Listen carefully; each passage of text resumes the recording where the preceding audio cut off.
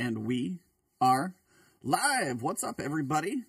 Ebontis here with the last word tonight on this Thursday night. We are without Lord Cognito. That man is in recovery mode because he is burning the candle, I think, on every end possible right now. So we are going to hold down the last word campfire without him. But we have, of course, my co-host, who is the most dapper dressed as usual. What's up, Ty Guy? How you doing? How you doing? That's a pretty good Cog impression for your intro.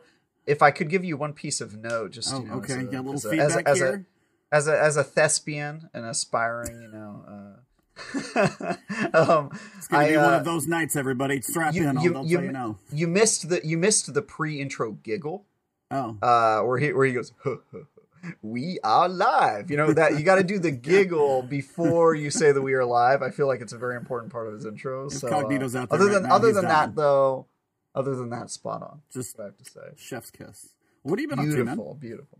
I'm reviewing a video game right now. I cannot talk about it what officially, but in May, I'm trying to think. What it is not. I swear to you, it's not a game you have ever heard of. But okay. I am in desperate pain. It is a terrible video game.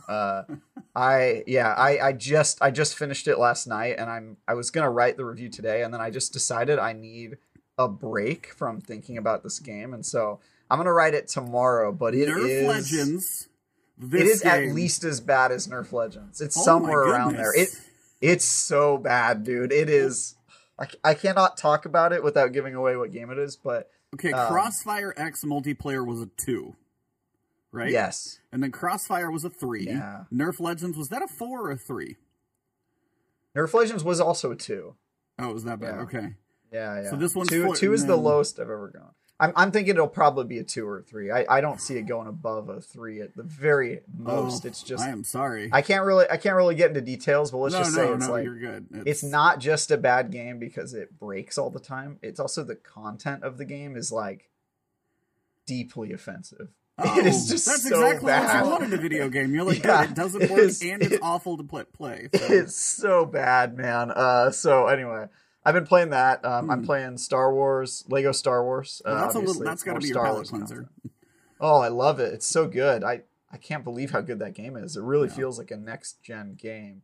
G-Man asks, why is IGN always giving Travis these trash games? I have a feeling that when IGN feels that a game is going to be bad, this is just my theory. Please don't, say that this is true of IGN. We're just going to speak this into existence for you so it happens all the time my now. Theory is that when they see a game and they think this game's bad, they want to give somebody who they know is going to give an honest opinion about it, and they know that I don't mind playing bad video games that much because I kind of find it fun. It's like a really awful smell, or bad movie night, something like that. It's sort of interesting, but yeah, it's I messaged one of the guys on the IGN team after I had played it for a couple hours, and I was like, so you guys knew this game was going to be bad when you gave it to me, didn't you? And his response was, I don't know what you're talking about. And then that gif of the monkey going, doing the side eye, the monkey puppet, looking over to the side. So I was just like, this guy, I was set up. But anyway, that's what I've been doing. How about you, E? What are you up to? I am level 125 in Elden Ring. I'm about 90 hours. I'm working on becoming King of the North, which if you've played, you know kind of where I'm at. That makes sense to some people.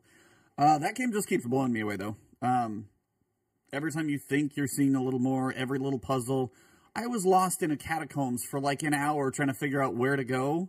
And it's just the little puzzles in there. You think you've seen them all, and once again, you haven't. So, no, I'm playing every moment I can. I even streamed it for literally 2 hours right before the podcast just to sneak some in. So, no, I don't know how much more I have left. I'm guessing I might be 2/3 through it from everybody saying it's about 120 hours or so. But, no, it's one of those where I'm kind of trying to stretch it out as much as possible. So I don't actually... What... Our guest, we're going to introduce her really quickly because she has changed her camera and I can't keep a straight face. So let's get our introduction in and we will get going here. Elden Ring's been fun. I've been raiding a lot. No, that was hilarious. I'm going to have to ask about that in a second. Okay, hold on. All right, so let's introduce you because now I broke the fourth wall. All right, welcome to The Last Word, episode number 192. As we get farther into the season and the difficulties cranked up to 11, we are faced with a couple of acute issues. The scientists of Gambit got some wires crossed, and the Grandmaster door opened up to throw everything and the kitchen sink at Guardians who wanted to challenge. Our guest tonight is a veteran of high-level Destiny content, but that's no surprise as the gaming journey started many years ago with the likes of Mario, Mortal Kombat, and Final Fantasy. Bungie made the first shooter she played, and fittingly, now the one that she's hooked on for life. But it isn't just her FPS skills that will keep you around. It's the joy she brings to her streams and those around her. Just jump in her chat for 5 minutes and you are likely to put a smile on your face and likely be laughing out loud for any number of reasons despite whatever is being talked about on stream at the moment. While she may be dressed like a Disney princess at times, it is not likely her chat that would give her a G movie rating. So let's welcome a lady who hails from the land of 1,000 lakes, Twitch partner and member of Last Rites, certified goofball who also got secret access to the dating side of Twitch. The one, the only, Tiddly. How are you doing? That is literally the best intro I've ever had, and I'm totally stealing it.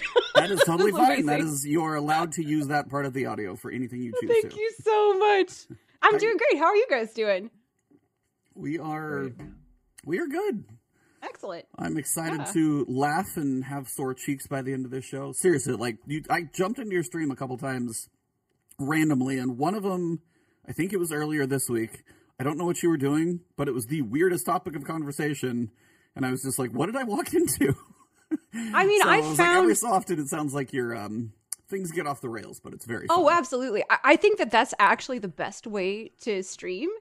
I find that the best way to stream is literally just trying to provoke reaction, because if you're and I feel like that's why my community and my chat tends to be so interactive, because I do anything I can to like rile them up. So I'll, be sassy with them and I'll bring up weird topics and they'd be like, what are we talking about? But it does kind of come up with these kind of like, what is going on here type moments. When people really first come into the stream, and they're like, what is going on here? But it's nice because I think it kind of means that the community sort of self-selects, right? So the people who really like that will stay, and the people who don't leave and, find somewhere that they'd rather be. So that's great for me. Yeah. Well, Travis, would you like to get this started? Yeah, if I could. So you, in Ebontis's intro and in the survey you filled out, you talk about how your first shooter was a Bungie shooter. Can you talk about how you fell in love with Bungie shooters and your kind of your trajectory toward discovering Destiny eventually? Yeah, no, it's interesting. I think that, I don't know, and I don't know why, but I feel like I'm always attracted to video games because I have friends or people that I know that are playing them. And so for me, Halo Reach was my first-person shooter. I've been playing other types of games before that, but my sister, actually, funnily enough, was really into the Halo franchise, and it just turned out that Halo Reach was the game that was out at that particular time. And so I picked it up so I could play with her online, because we were, we weren't living with each other anymore. So it was a way for us to kind of connect and hang out with each other online. And, I know a lot of people did that during COVID and stuff like that. It's a nice way to kind of socially connect with people long distance. But we would just log on, go into big team battle, get a warthog. She'd be driving around and I'm like, I get the gun and I'm like in the back, like shooting people, and we'd be hollering all over the place. Like, I mean, we had so much fun. I think, but definitely, I think that Halo was kind of where I kind of fell in love with first-person shooters. I really liked a lot of the objective-oriented type maps and stuff like that. Like I liked, I always went for the hammer first in Halo Reach. I did play Call of Duty also, and I played a little bit of Kill Confirm, but didn't get as much into the shooter there. I think that for me, the Bungie shooters, the time to kill tends to be a little higher, so it gives you a little more reaction time. It tends to be a little more accessible, and for me, that's more fun. 'Cause I'm in it to like go in and be goofy and have fun. Nice. So also kind of sad that Destiny doesn't really have any vehicle PvP maps currently. I know there was one in Destiny 1 that was not very successful. But I mean, honestly, it was supposed to be part of their formula, and I think it's actually part of the code that they had that didn't really translate over. Because I know Destiny has some of the Blam code in it, doesn't it? Do either of you guys know the story there? The Blam is the engine that Halo was built on, and that they Oh, only got interesting. rid of. They only got rid of Blam with Halo Infinite. They were using it all the way from Halo Oh, Combat wow. Evolved through Yeah. to Halo 5 Guardians. So that wasn't proprietary, like when they sold Halo. No, Free for I the think engine. they kept part of the Blam engine in Destiny, if I'm not mistaken. I'm sure somebody will correct me on this, but Converted it to I'm Tiger pretty sure. or whatever it is that they call it now. Yeah, I think it ended up some of that ended up becoming part of Tiger, or at least some of the people who worked on it were there. But Interesting. the vehicle part is like a part of the Blam engine that I feel like never really translated to Destiny No, for some it reason. really And they gave never up on it did. way too Yeah. quick, in my opinion. I feel like they could have developed it, and they were just like, nah, let's just drop all the big maps and just never talk about vehicles again. It's super weird. It's part kind of Destiny. sad because the vehicles were really, really fun in Halo Reach. They were so much For fun sure. in Halo Reach, and they really were not fun in Destiny 1. There was literally They one weren't. map. You could get in the vehicles in that one map, and it didn't really benefit you that much strategically. So it was Yeah. why And then they ended everyone up taking away hated that those map. maps. And the vehicles were gone, yeah. Which is Yeah. weird. Because there was that one on the moon, I think is the one you're talking Yeah, about, the first first light. one. Yeah, There was yeah, one the on moon Mars map. at some But Yeah. then they added one on there was Mars. there another one? I Yeah, can't remember that one. exactly. And they Yeah. took that one away. The Mars Yeah. one came later. I think that was with the third DLC or something. But they Yeah. removed it. They were like, Yeah. whatever. Yeah. It bye. didn't last. But there definitely is a similarity in terms of this sort of Halo gun feel and the gun feel in Destiny. And I think that's one of the reasons why the game is addictive, is that sort of like the way that the guns feel to play with. They're individual, like the sound that they make is interesting. You know, I think that there's no shooter that I've ever picked up that plays as fun as Destiny in terms of gunplay. Yeah. But I think that Halo definitely I think that sort of my enjoyment of Halo and how that felt definitely translates to how some of the reasons how I really Right. enjoy Destiny also. Did you check out the new Halo, the Halo Infinite game at all? I haven't actually. There's like just Oh, way wow. too much to do in Destiny right now. It's That's just true, like, that's true. when are we supposed to find time for that? But yeah, is it good? Do you like it? Halo Infinite weirdly has been a great outlet for us PvP mains who have sort of been Mhm. scorned for a while. Fair. for, Yeah, that is an by absolute fair Bungie. comment. Yeah. Yeah, for sure. Yeah. So but as a PvE main, which you are, Yeah. you Yes. probably just have so much to do that you're. Oh, not I'm having a really great time. Game is in a great place. Absolutely. We hurting over on the PvP side. let me tell I you. understand. Talk I'm about so that sorry. one. I definitely have some friends that are PvP players, and I know that they've kind of promised in some of the TWABs that they're going to, renew focus, add new maps. It's But looking there's like a lot promises. that needs to be done. 2019 Might Yeah. be that time. Yeah. I You was like, I can't wouldn't hold eat your breath much promises, before then. Tiddlywinks. Let me tell you. Can't Yeah. eat In the promises. meantime, we get to play around with Gambit. Yay. Yeah, True, yeah. we'll get love to those. that. Yeah, We'll get to that Gambit's later. been an experience, but yeah, we'll get to that in a little bit. But I want to kind of touch on just some of the games even before shooters that you've enjoyed. Sure. Right. Yeah. I mean, obviously some old school ones, and I know even just some OGs that we all know. It's like, what are your just like favorite games? Obviously, Halo got you into shooters. Destiny, you can't stop playing for thousands of hours or whatever, like all of us. Yeah. But before that, or even like mixed in, what are your other games that you've like? If you had top 5 games, like where are those in your history of things that you've got? Ooh, that's a really good question. Number Well- one's Destiny, obviously. Well, yeah, number one's Destiny. I think that it's always wise, so you don't become a burnt out, angry person on Destiny Reddit and Twitter, to have an alternate game to play when the season has a lull and before the new content comes out. So I usually reach for Overwatch. Funnily enough, because Overwatch is one of those. Overwatch is a game where it's a first-person shooter, but then all of the characters already have their own builds and their own weapons, and none of that changes. You don't have to grind any of it, so it doesn't take any work to get back into it. So Overwatch tends to be my game that I play consistently when Destiny has lulls. But I'm playing Tiny Tina's right now and really enjoying that. That's super fun. Nice. I I reviewed that for IGN. Oh, Great game. fantastic. Yeah, Yeah. no, I'm really, really enjoying it. It's very, very fun when I can kind of like fit the time in to do that. So I'm enjoying that right now. But I What's your class?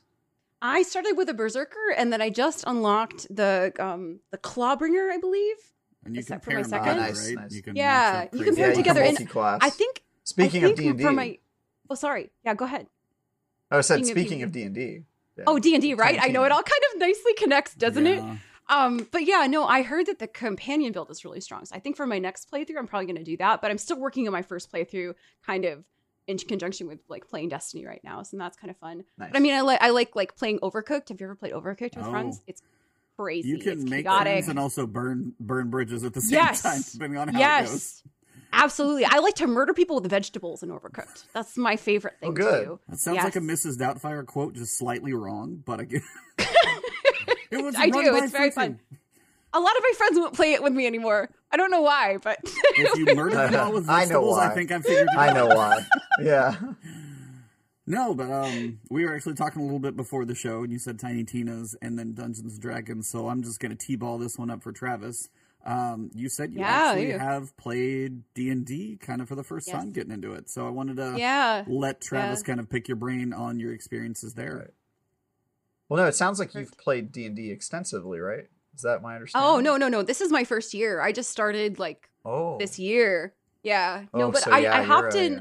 I am a newbie, but I did hop in a game that's been going on for 5 years, so it's a very long existing game. That's tough. Unless they gave you a really powerful character. That's They did. They started. I started out at level 11, and now I'm level 13. Oh, so you're already unkillable at the start. I am. Assuming you're playing 5e, right?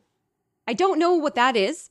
Okay. But I have no clue. You guys both know more than I do right now. But so 5e I've never gotten into. So there's lots of different versions of Dungeons and Dragons over the years, and 5e is the current edition. It's called I'm assuming 5th edition is what 5e stands for. Yeah. So, no, my DM is just has all of the current stuff. He has the monster book. He has the critical hit cards, which he won't let us use anymore because we had one guy roll a critical fail and pull a critical fail card, and he lost 1 intelligence permanently, and no one will let it go. Everyone is like, haha, Gomar, you're dumb now. You lost an intelligence point permanently. So we don't do critical hit cards anymore, but he's got he has this little basement area, and whenever there's a new monster that comes up, he'll go back there and then bring out this new monster, and just that he's spent hours Are you doing it on Zoom, or are you in person? Oh, no, we do it in person. Oh, yeah, nice. we do it in person. Beautiful. Yeah, I hate doing RPGs over virtual. It just doesn't have the same impact, I think.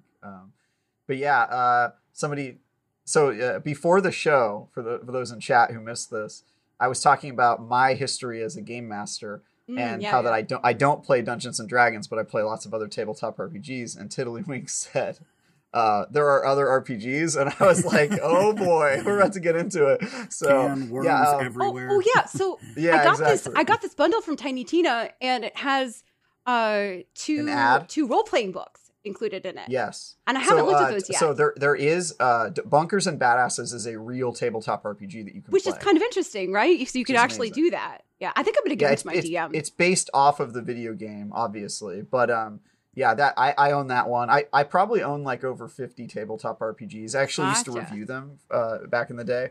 Oh my gosh, you are a big nerd. Dungeons and Dragons, the way I think about it, Dungeons and Dragons is sort of like a good starting point. And when most people think of tabletop RPGs, they think of D&D, but it's sort of the starting point. In my opinion, it's it's like, okay, casual, not really, but casual nerd. The tabletop, just Dungeons and Dragons. I've got 50 tabletop games. You haven't even seen my tabletop games. This is normally not something people brag about. It's got to be. I know. This is a very specific circle that you can flex in if you're talking about. Correct. It's not. Here's you walk into the bar. You're like, hey, girl. You want to see my tabletop games? What's up? You want to see my tabletop?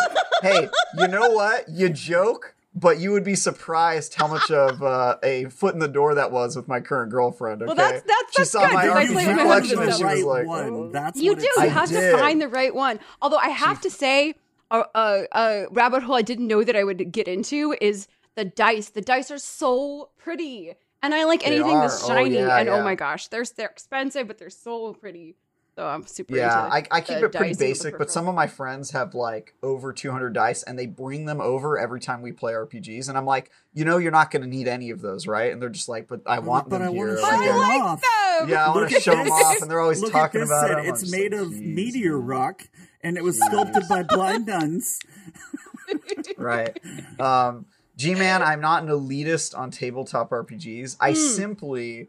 D&D is everyone's first, and I respect it a ton. I just think that you can only play D&D for so long before you kind of want something different because D&D is pretty generic. Let's be honest. It's kind and of then just, they made a Star Wars game, and you had to leave D&D behind. They made a Star Wars RPG, which is far superior. And then there's also, I just love indie RPGs. There's so many great RPGs out there made by small teams. Then you can play them and just be like blown away by I know this is going to be so. difficult. You can pick one outside of D&D to recommend. Only one to recommend to someone. Yes. So you're like, all right, you've played D&D a lot. I need one more. Not your list of 50. One.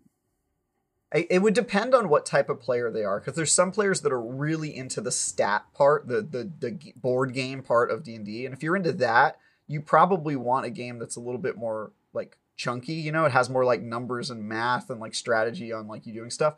But the type of RPGs I like are really the story RPGs, and so if you're really into like the storytelling part, then I have a million recommendations, but the one I would give a shout out to, because it's kind of the one that I've been obsessed with for like the past 6 months or so, is this game called Legend of the Five Rings. It's a like old feudal Japan, dynastic China samurai role-playing game. And right, no, he would love it. He would love it. It's so great because it like basically the entire game is set up for like your character has like desires and personal things that they want, but they can't do it because they're just like a stoic samurai who's sworn to basically like sacrifice themselves for the good of the empire. And like, it's all that like drama and like putting aside your personal wants so that you can do your duty and your obligation. And it just has so much beautiful storytelling drama. So if I'm really going heavy nerd, that's the one I would recommend for people. I have a question for you too. How would you describe yourself as a DM? Like, what's your style? Yes. Yeah, I'm pretty...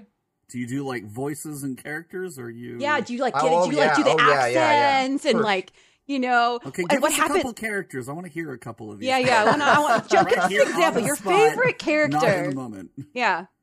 Yeah, I know. Somebody in the comments said I'm so alive when discussing this. You should see me playing as a game master. I'm like really, really into it. It's kind of disgusting. So if any of you guys are in San Francisco, by the way, anybody in the comments section, if you're ever in SF, you're welcome at my table. That's a real offer. I will actually let you come play with me. But anyway, yeah, as a GM, I'm I say this with total sincerity and not as a brag, but I think I'm like one of the goats of game mastering, to be honest. And like like really very like modest. Yes. I mean humble, you know, humility. I just honestly think I'm really like unique. So I write my own stories. I put in like a ton of effort, you know, do characters. I even make music for some of my campaigns. So like I'll make like themes for certain characters. I go super hard on this, you guys. So you have all this time invested in the story you created. Podcast. We will eventually get there, and we'll get back to Destiny. I promise. We will. You love these characters. You created them. You're so creative and original and unique and amazing and an amazing GM. So what happens if one of your players just up and murders one of the characters you've created, which is not one of the characters I've created? Oh, that's totally like fine. in your I have no storyline. attachment. Yeah. No, I have total attachment or no attachment to my characters, or I actually think characters dying can be like great storytelling in RPGs, but it kind of just even depends, if it's unplanned. Right? You're able to kind of like maneuver so you're around. Sitting at dinner and I just stabbed the dude next to me. What do you do? Yeah. I'm actually not one of those GMs who like railroads people or creates a path that I expect you to follow. Yeah. I'm very much more open-ended. Like I have what I'll do is I'll create like a timeline of what would happen if the player characters weren't there at all, and then I let them sort of impact that, right? Okay. And so they have the total independence to sort of like do whatever they want. And this is getting super off track, and I love it, but we should probably go back we can go back to Destiny. It's totally fine. Just so you guys know, when I get into video games, I approach it from this this kind of perspective. It's the reason I'm so into Destiny, to be honest. It's kind of the same thing. It's RPG mechanics and storytelling and all the stuff we love about games. So, well, for our guest Tiddly, and try and swing this back around a little bit here. I have a question in chat for do you have any accents that you are either good at or proud of? Yeah, that's one of my moderators, and they're trying to bait me. All of my accents inevitably sound like Mrs. Doubtfire or a horrible Russian accent. So beautiful. So no, please. What is your character? Tell us your level 13 character. What are you playing in 5e? I am I'm basically a tank. So I told my DM that I wanted to be a character that was similar to kind of a Titan, because that's my favorite character in Destiny. Kind of fits as a Titan, bring it back, because I'm a Titan main. So I was like, I want to be a tanky character. In retrospect, I kind of wish I picked a character with magic, because magic is really, really fun. But basically, I've got like more hit points than any other character in my game. So I basically get in the middle of it and then just but my character essentially, she's a mercenary, but she was she was kind of trained in the circus. She ran away to the circus when she was little. And so she's an acrobatic fighter, essentially. So she uses double blades. Oh, you're the main character from Psychonauts. Psychonauts. Actually, I modeled her after Jackie Chan. I was thinking but kind of like more with the Japanese like hakama. Like she wears like this sort of like voluminous pants to hide her movements when she's being acrobatic and fighting. And so every time she slays a foe, she attaches another colorful like string to her pants. And so when she's like fighting, it's like she's dancing, because she's like moving quickly and like beautiful. So that's have you had art commissioned of her yet? I haven't. She's very cool though. She's also very gay. She's a lesbian. I haven't engaged her in any romantic liaisons yet, but I'm hoping to do so in the future. Beautiful. Yeah, unexplored territory. Yeah, that's the next step on nerddom, is you pay for art done of your character, and that's how you know you've really gone too far. That is really fun. I like commissioning art for my channel, so I could see where that would be really fun.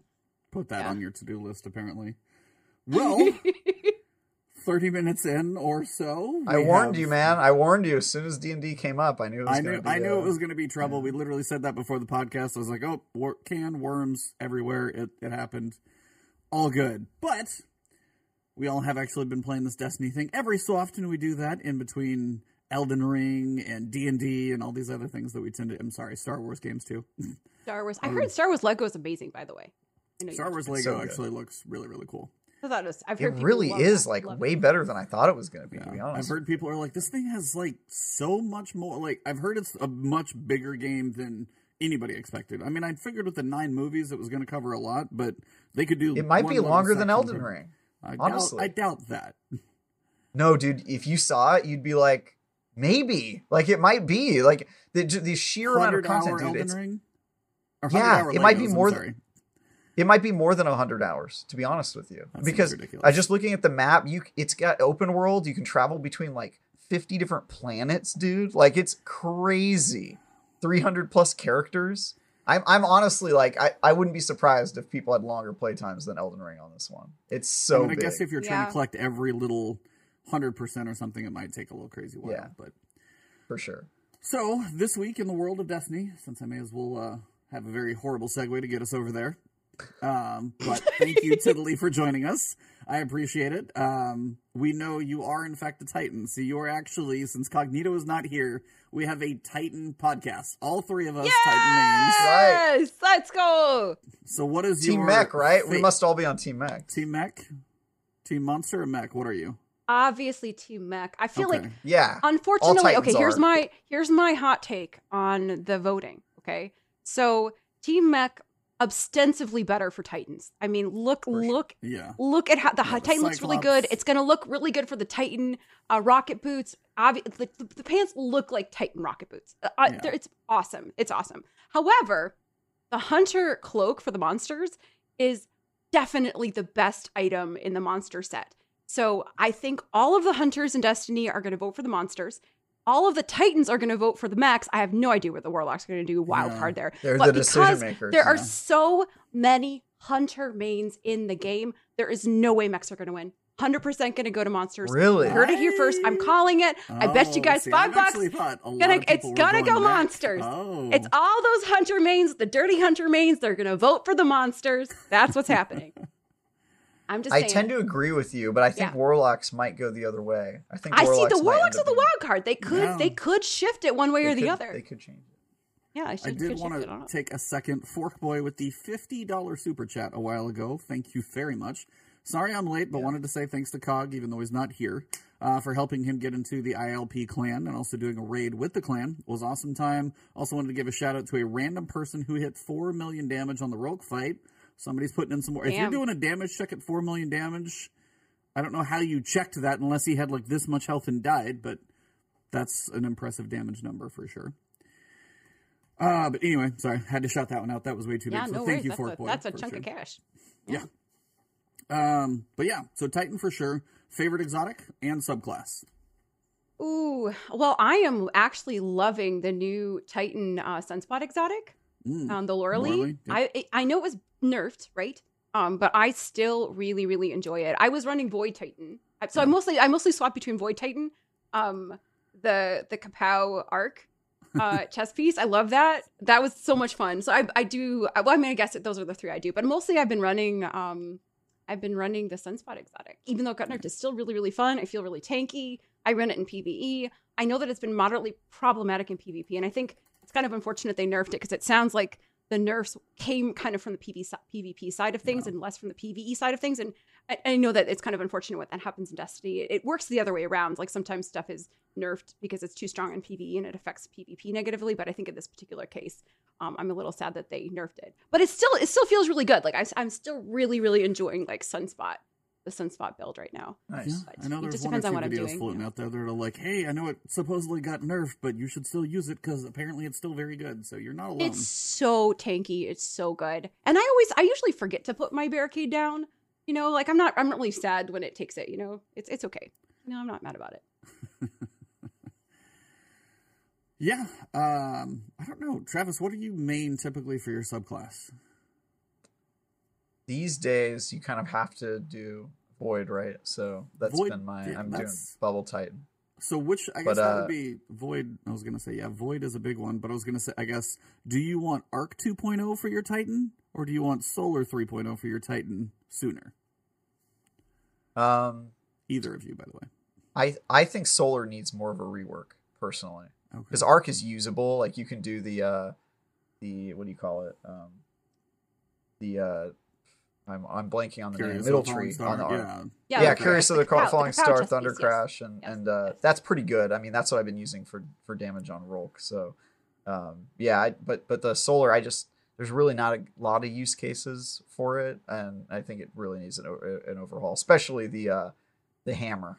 The middle one, the big sledge? The middle tree. Yeah, Jeez, no man, one uses that the thing big needs a hammer. rework real The big bad. hammer is the meme. Although people do we're using the mini hammers for some really interesting low man stuff. The little melee builds. Yeah, the mini hammers. The mini hammer builds with Worm God Caress or anything like that. Yeah, I've been. I mean, I don't do that, but I know that like 1-2 punch, Worm God, mini hammers, like all that stuff has been really interesting in terms of breaking the game, and I always find it interesting when people break the game and do cool things. So, but yeah, I personally disagree. I kind of want Arc to get buffed. I think Solar is maybe one of the more used across the board. If I'm not talking selfishly Titan wise, because I mean I kind of agree with you in terms of Titan wise, but I feel like across the board Solar has more utility currently, especially with Warlock Well in particular. But also I think what I'm most looking forward to in terms of the 3.0 classes is the animations, because we were talking about that today. Like I love when I'm playing on a Void Titan, I love putting my barricade out because it's just like pa-chonk. It's like so fun. And then the shield throw, you're just like, it's like a frisbee. You're just like, you know, like I love that. I think that it's going to be really fun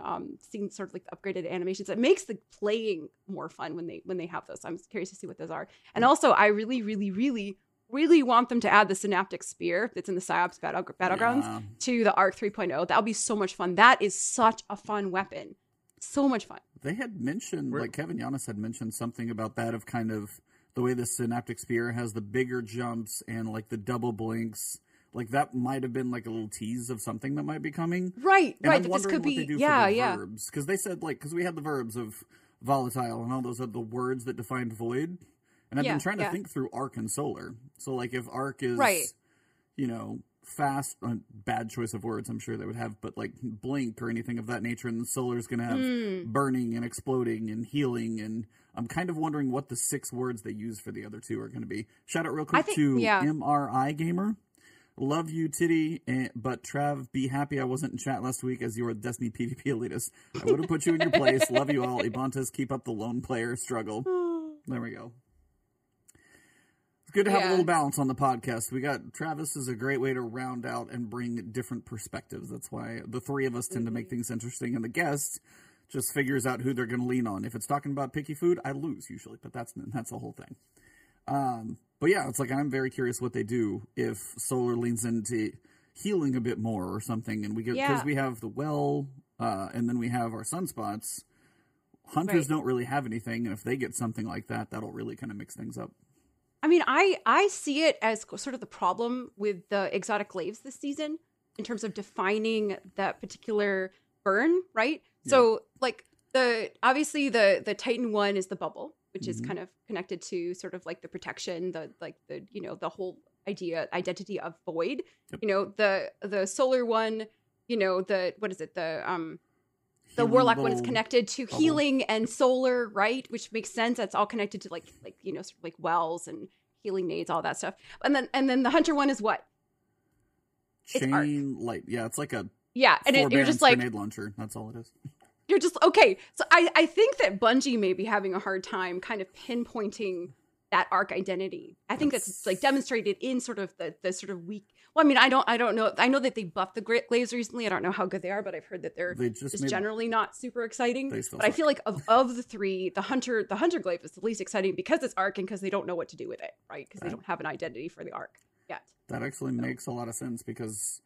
Yeah, it's like when you think about arc, you might have movement, you might have chain is the only thing I've heard them like chain lightning for like Wrist Runner and other stuff, and then you've got lightning with Thunderlord and stuff of that nature. But yeah, when you get to the glaives, you're going, you literally do what a grenade launcher does. That's it. Yeah, right.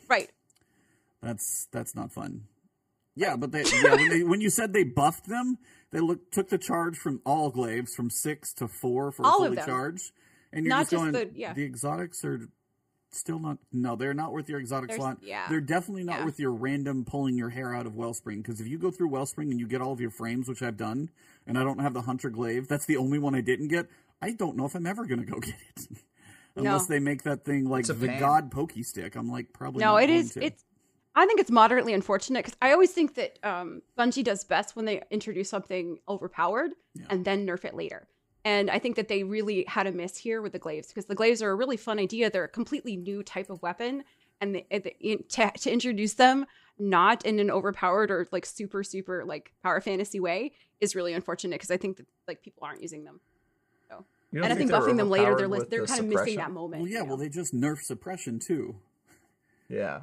So, I mean, Paul was... I feel like they were overpowered at the beginning, though. Those first couple weeks with the suppression, I mean, they had to turn it off. Oh, that's true. The hunter invisibility glaive, not necessarily the exotic one, but just like the regular glaive with the invisibility build. But that's more so like the artifact mods. That were, you know. Well, and that was the first time. Shout out to Tassie because he said this. It was the idea that they've never nerfed the artifact mods. Because they're meant to be temporary. They're meant to be strong because they have a short lifespan. Even in 6 months, they let us have God tier linear fusion rifles for 6 months long, but the suppression thing's a little bit too strong. And I don't know if they were just like people are going to run all over GMs or whatever it was, but no, it was really weird for them to actually nerf those artifact mods. Is that the first time they've actually reached in and changed them? I think so, maybe. I feel like, because I mean, we've had God tier grenade launchers. Then we had the crazy particle deconstruction, like fusion rifles and linears were just 6 months of that's the only thing you should use. And then we get glaives, feel kind of good for just a bit, and then like chopped off at the knees. So I don't even use any of the glaive artifact mods, honestly. I think they're just kind of wasted currently. But I don't know. Are you a glaive main Travis? Now that I think about it, I haven't. No, I mean I play PvP. The glaive was never going to be my champion. Have you watched two people try and like glaive each other in PvP? It is hilarious to watch. I won't even kill them if they're both going at it. I'm just going to sit back and let it happen. I'll be honest. I have not even stick. I've not even seen two people bring glaives into PvP. To be honest with you, so my friend Shake uses them, and I'm going, what? I totally forget that they're in there sometimes in PvP, and then you get like kind of stun locked, almost like in Elden Ring, and you get the triple shot, and you're down. I'm going, that's really weird. I didn't think anybody was doing that. But there was part of the Iron Banner quest line that said glaives or snipers, and there were people running around with Hunter Invis doing glaives and doing pokey sticks on Iron Banner last Iron Banner. Oh, even me as a Titan, because I'm not going to claim to be a great sniper, and it depends on the map on if I'm going to have a shot. I got my 10 kills, all of them with a glaive on that one. I just, found a little couple close quarters areas. And if you do get the 1, 2, if you start that combo and you're close, you can get a 1, 2, 3 generally, because they can't seem to really, it kind of does almost lock him in place a little bit when you get that going. I got my 10 kills. That was probably the easier part of the quest for me once I just got a decent map to do it with. Surprisingly, I thought that was going to suck. And then all of a sudden I was like, well, I'm not the best sniper. I'm mediocre at best, but that was way easier than sniping for 10. So the big thing that unlocked this week was Grandmaster Nightfalls. And I saw you playing some of those, Tiddly. So the big controversy was the patch notes, was the acute modifier, which a couple weeks ago, they're like, hey, Grandmasters, or all the Nightfalls have this acute modifier, 25% more outgoing damage, but you have 50% more going in. All the different levels, Master, Normal, Hero, all those things, but you get a burn on Nightfalls, kind of lets you have a little more fun. But they were like, except, in big, bold, black letters, Grandmasters. Grandmasters! Now, as many people as look over the TWAB, we're going to go a little tinfoil hat, I guess, here. As many people as probably look at, review, edit, maybe the TWAB. It can't just be like the community manager. Other people have to put the pieces in there. That was big, bold, black, like, big, bold letters. And then they're like, nope, never mind, switch that. That was totally meant to be there, and then it's because we took out the other modifiers, even on Grandmasters. Okay, bye. I hope you enjoy. That was like the big controversy. So I wanted to get your thoughts on that one, and then also, since you played some this week, how are they feeling as well? So first off, what did you think of what happened with the buff? Were you worried? And also, how's it been going? I'm not mad about it. I mean, it's possible tinfoil hat theory is correct. But I think that in terms of the like high level PvE content, I've experienced worse modifiers than the acute modifier, honestly. That's true. And you also can build to compensate. Like Blast. What was the melee one where they one hit killed you with the melees? I know what you're talking about. I can't remember Blackout? that one. That one was horrible. Blackout? It was like no radar and melees are really strong. I know what was that the Thorin quest line where you had to do that like that strike and then like, you know, at the end of it, like there's just all the thralls that one hit kill you with that modifier. Anyway, that one was horrible. The acute damage, it's awful, but if you're in a GM, you're going to get one hit by things anyway.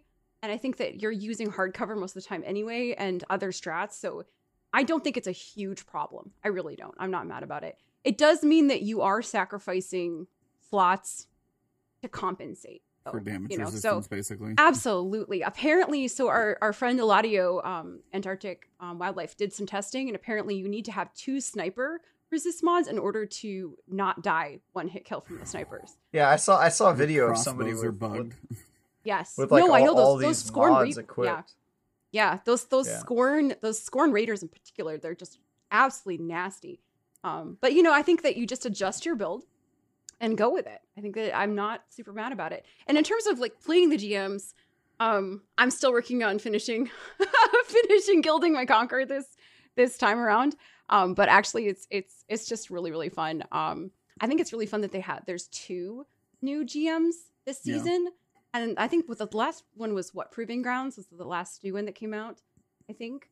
But it's really great because I mean, and I know it's tough because there's not a lot of new PvP stuff, but when you get 2 new GMs in a season, that is actually super, super fun. So those are the ones that I'm working on right now. I'm going to probably be doing those on stream tomorrow morning. Nice. I was going to ask if you'd actually done, because I've heard the Light Blade is easily the I hardest. haven't tried that one yet. Yeah, I've heard it's really, really bad. I think there's no cover in the boss room. Strategically, I've heard that like a lot of Hunter invis is really good in the boss room. Yep. I've been watching some people play it and actually working on redoing my Hunter build. I'm probably going to run it on Hunter, which is actually, I feel really guilty, but I've been running Hunter invis so much. It's just Void Hunter invis is so strong. No, I mean, so I've been running that a lot in GMs. I feel like I'm cheating on my favorite character. Yeah. I was watching Fallout a bit earlier and they were working through as well. That was the one he was struggling with, but he was running Invis most of the time. I think they had one Stasis Warlock, and I don't know if the other Hunter was Invis too, but Invis is like is the way to kind of get around the brutality, get for a res and those types of things. It seems like a very clutch, important piece of ability. Yeah, absolutely. Sure. I think part of it is just sort of, and Bungie's talked about this before, is sort of the way that they do level design. Whether it's strikes or story missions, they tend to do it in the linear fashion where you start at one place and you advance through an area with cover where ads are advancing at you from the other direction. And I think that they moved away from that. I can't remember what season they moved away from that. And then they were like, oh, we're going back to that. We're going back to sort of that linear design. And I find that the two new strikes or the two new GMs play very much in sort of that linear, old-fashioned, traditional Bungie style. You know how this works. Except for the boss rooms, because the boss room in the Lightblade strike, I think that's the challenge, and why Invis is so strong is because there's no good cover. You're gonna have to keep on moving. Yeah. And in order to survive. But the rest of my experience has been kind of just like, oh, it's kind of like what you're used to. It's kind of the same thing. So. Yeah. So I wanted to ask a question because I saw it on Twitter as well. And you, Travis, me can all throw in. When it comes to the accessibility of Grandmasters, do you feel like they're in a good place? Do you feel like the time commitment in a season is like a good requirement to be able to access them? Do you feel like they could be a lower level even though contest is still there? It doesn't really matter what level you are. I was just kind of get your curious because I saw something tweet and I replied and a little chain was going. So I just kind of wanted to get anybody in chat can jump into. Do you think the 1575 requirement to enter a GM is in a good place, or could you do 1550 but just do contest in the same level of difficulty difference? Anybody? Go ahead. I've been talking for a lot. So, I guess I don't really understand the purpose of the higher level if they're gonna cap you anyway, right? Like they say, you have to be 1575, but you can't be higher than 1575, and you're already, I think, at that level lower. How much lower? 20 lower, I think it is. It's 1590, so you're 15, right? You're 15 lower. Oh no, no, it's wait, no, there's 1600. 1600, yeah. 1600, sorry, 1600. So you're 25 below. 25 under. 25 below. Okay, that's sort of in line with what they've done in the past. So, most of the time when I don't do Nightfalls, Grandmaster Nightfalls, it's not even necessarily because I don't want to do it, although I certainly don't want to do it. But it's really more about that grind to getting to max power. Power is such an irrelevant number these days, especially with like the artifact modifying it and there being really no reason to get to max power. Doesn't really help you in trials in my experience, which is my best use case for it. And then really the only reason they have for you to seek max power these days is for Grandmaster Nightfall. And if you already don't like that activity, it's a pretty tough sell. So I've never really understood the purpose of it. It's kept me from doing Grandmaster Nightfalls when I might have done it in the past. But honestly, I don't think I'm the target audience for it. It's like, hey, want to do an activity you've done 50 times, but this time you arbitrarily get killed by everything, including dregs and stuff. It's like, all right, cool. That sounds super fun. Definitely what I want to do in Destiny. So, I don't know. It's not my thing, and maybe I shouldn't talk on it, but I really don't understand the purpose of the 1575 grind. I don't think that's a super fun experience. So, how do you? I'm curious. As a PvP main, how do you find power leveling?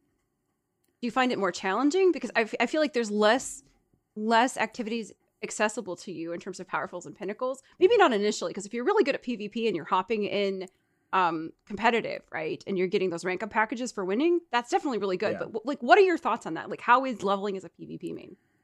I mean, even I'm a PvP main, meaning that's what I do when I get to the end game. But I still play a ton of PvE. So okay, so good. Leveling's never really been a problem for me. It's more that if you really want to level and like be there in time for Grandmaster Nightfall, you have to do activities you don't enjoy. Like you got to play Gambit, a couple matches a week and stuff like that. Where I've just been like, I'm good. I don't want to do that. So that's sort of been my problem. Is I almost never reach max level because I just want to do the stuff that's fun. I don't want to hate Destiny. And if you want to get to max power, sometimes you got to do stuff that's probably going to make you hate Destiny a little bit more. And so just as a policy over the years, I like to have a positive relationship with Destiny when at all possible. So I tend to just stick to the stuff that is actually fun and try to ignore the things that are more beneficial, but that would make me pissed off. And grinding strikes, grinding Gambit, that sort of stuff. It's like, I know this isn't going to be fun for me. Let's just accept that I'm not going to be max power and be at peace with that is basically my because you don't really need it for trials. Honestly, 6-7 power isn't going to affect you. It really is not. It's not going to make you or break you if somebody's at max power and you're not. So So my answer is it doesn't really bother me. I think for me, I do enjoy doing high level PvE content, and so for me, it kind of goes back to why I was interested. Like the question you asked, like, why did you start playing Halo Reach? Yeah. I play video games so I can play with my friends, and so if my friends are interested in doing Grandmasters, then I'm going to. Well, first of all, that's not where I started my grind this season. I started my grind this season because I wanted to be able to do Vow of the Disciple because I love raiding. Yeah. So when that, I was like, okay, I need to be ready for Vow of the Disciple. So I'm gonna kind of work on that. I'm gonna grind because I want to play with my friends. I want to play this raid with my friends. So hit that, played Vow, and then the next kind of marker is I have to be ready to do Grandmaster Nightfalls when they come out with my friends, right? So grinding, able to do GMs, and then the next one. I'm already a little exhausted and I'm like, oh my God, I have to get to 1590 to be able to do Master Vow with my friends. Oh, this is kind of a lot. But at the same time, I'm still motivated to grind. I think part of it is probably unlike you, I do enjoy the high level PvE stuff. And I think part of it is I have a high boredom tolerance. And it's also probably why I play Destiny a lot, because I have a high level of tolerance of repetitive activities. But you're in the right place. Don't say that. You are describing a certain type of player. You're describing Bungie's favorite type of player. I am their favorite player. No, I really do. So but ultimately the motivation for me in terms of the grind is always friendship and always playing with buds. And I like things that are hard, and I like being able to go in there and prove them. If you go into a GM, you're the last person alive, you clutch it up, you make that big play, I don't get to do that in PvP. I don't get to 1v3 and just be like, oh my God, I hit that collab, and oh my God, I clutched that up and we won. I can't do that. I don't have the fast twitch muscles to do moments. that. PvE gives me those big gamer moments that I crave, and I enjoy doing that with my friends. So I don't mind putting in the hours and doing the grind in order to get there. So let me ask you this. Bungie loves you. Yeah, I they know. do. But let me ask you this. If you got to do the same activities, same level of challenge, difficulty, and hero moments, but you didn't have to grind to do it, would that be a more favorable situation? That's a good question, and I don't have a good answer for that. I think part of the reason that GMs are fun is the sort of exclusivity, which comes from people who aren't you're in an exclusive group if you do put in that much time in order to get to the level to be able to do them. So I think, which is a very streamer, you get to play 4 hours away from your job. True. It's also something. It's also something that I would get flamed for saying if I said it about trials. Yeah. Absolutely, and I totally get that. But I don't know. I definitely see that aspect of it. I would love to play with as many friends as possible. There's certainly for even today, there was somebody in my stream who was like, oh, I would love to do a GM with you. And this is somebody who's consistently gotten Conquer, somebody who's consistently a really good player. He was like, well, I've been playing Genshin Impact because I'm bored with Destiny, and so I'm not leveled. I'm 6 under, and I can't play this GM with you. And stuff like that. That's really disappointing. That's kind of my point. Yeah, exactly. Yeah, that's where I sort of see the argument. Oh yeah, that sucks. I would love to just pull this person in. I know it's not that he's a bad player. He's one of the best players I know. He just didn't care to play the game enough to get to 1575 or have the time. That's another really good argument. Is what if you just don't have the time to put in with the game reviews that I do, my gaming hours are pretty precious to me my free gaming hours. Yeah, sure, where I'm not having to play. And I just feel like if your main goal is to play with your friends, the power grind is actually limiting how many friends you could play with. So I totally get it, and I, at the risk of sounding also elitist, I understand the desire to kind of be in that group of people who are at that level, and you're like, oh, we can do endgame stuff. I'm sure, but I understand it. I get that because there is a certain amount of satisfaction to be like, I did it. I'm standing on the mountaintop. I made it. And, See, but I get that. So I'll just play devil's advocate for the joys of chat. Please. But it's also, it depends on time. I've actually been lucky enough this season to have a very consistent raid group on Tuesdays. My Titan is past 1575, so I could do them. I just haven't done it this week yet. I've been hooked on Elden Ring. But that's what you said, is you have that skilled friend. His only limitation right now is the time to repeat that treadmill to bump that number up. And that's it. Yep. And that's, I guess, why when you say, I like being in that elite club, and it's like, are you saying the elite club where I have more time than you versus I have more skill than you? And that's where it gets into very interesting because you're saying he's just as good as you. And you're like, hey, you guys play together, cool. Better. Going down. He's a better thing. player than me for sure. And again, it's like his limitation is just the fact that time is the limitation, and that's where, again, that is why I loved contest raid mode. Shout out real quick to Iron Lord's podcast. Cog, we do miss you as well. Hi, Tiddly. The ninja is down, but not out. He is in chat. Thank you, sir. So he is watching. He is here in the comments. Thank you for the $20 super chat. Appreciate that. Did he just give himself $20? Yeah, I was going to say, I was just going to give you some of that back. That's just weird. I really hear you. And I know that, like, being at the power level that I'm at is definitely related to the fact that I have a lot of privilege in terms of the amount of time that I can commit to video game. And that has nothing to do with my actual skill in the game, right? And then in terms of accessing the game, like, I understand that not everybody can access that amount of time in order to, to get there. So, I mean, I think it's an absolutely valid point. Yeah. I sort of see both perspectives. I think on the alternate perspective in terms of, like, in favor of the grind, it makes the game replayable, right? It gives you something to do. It gives you a goal to kind of shoot for, which is what Bungie wants. That's why it's in there, right? And honestly, like, I think the game I think Destiny's been critiqued in the past because people hit max or people got to that ran out of things to do. Yeah, they ran out of things to do.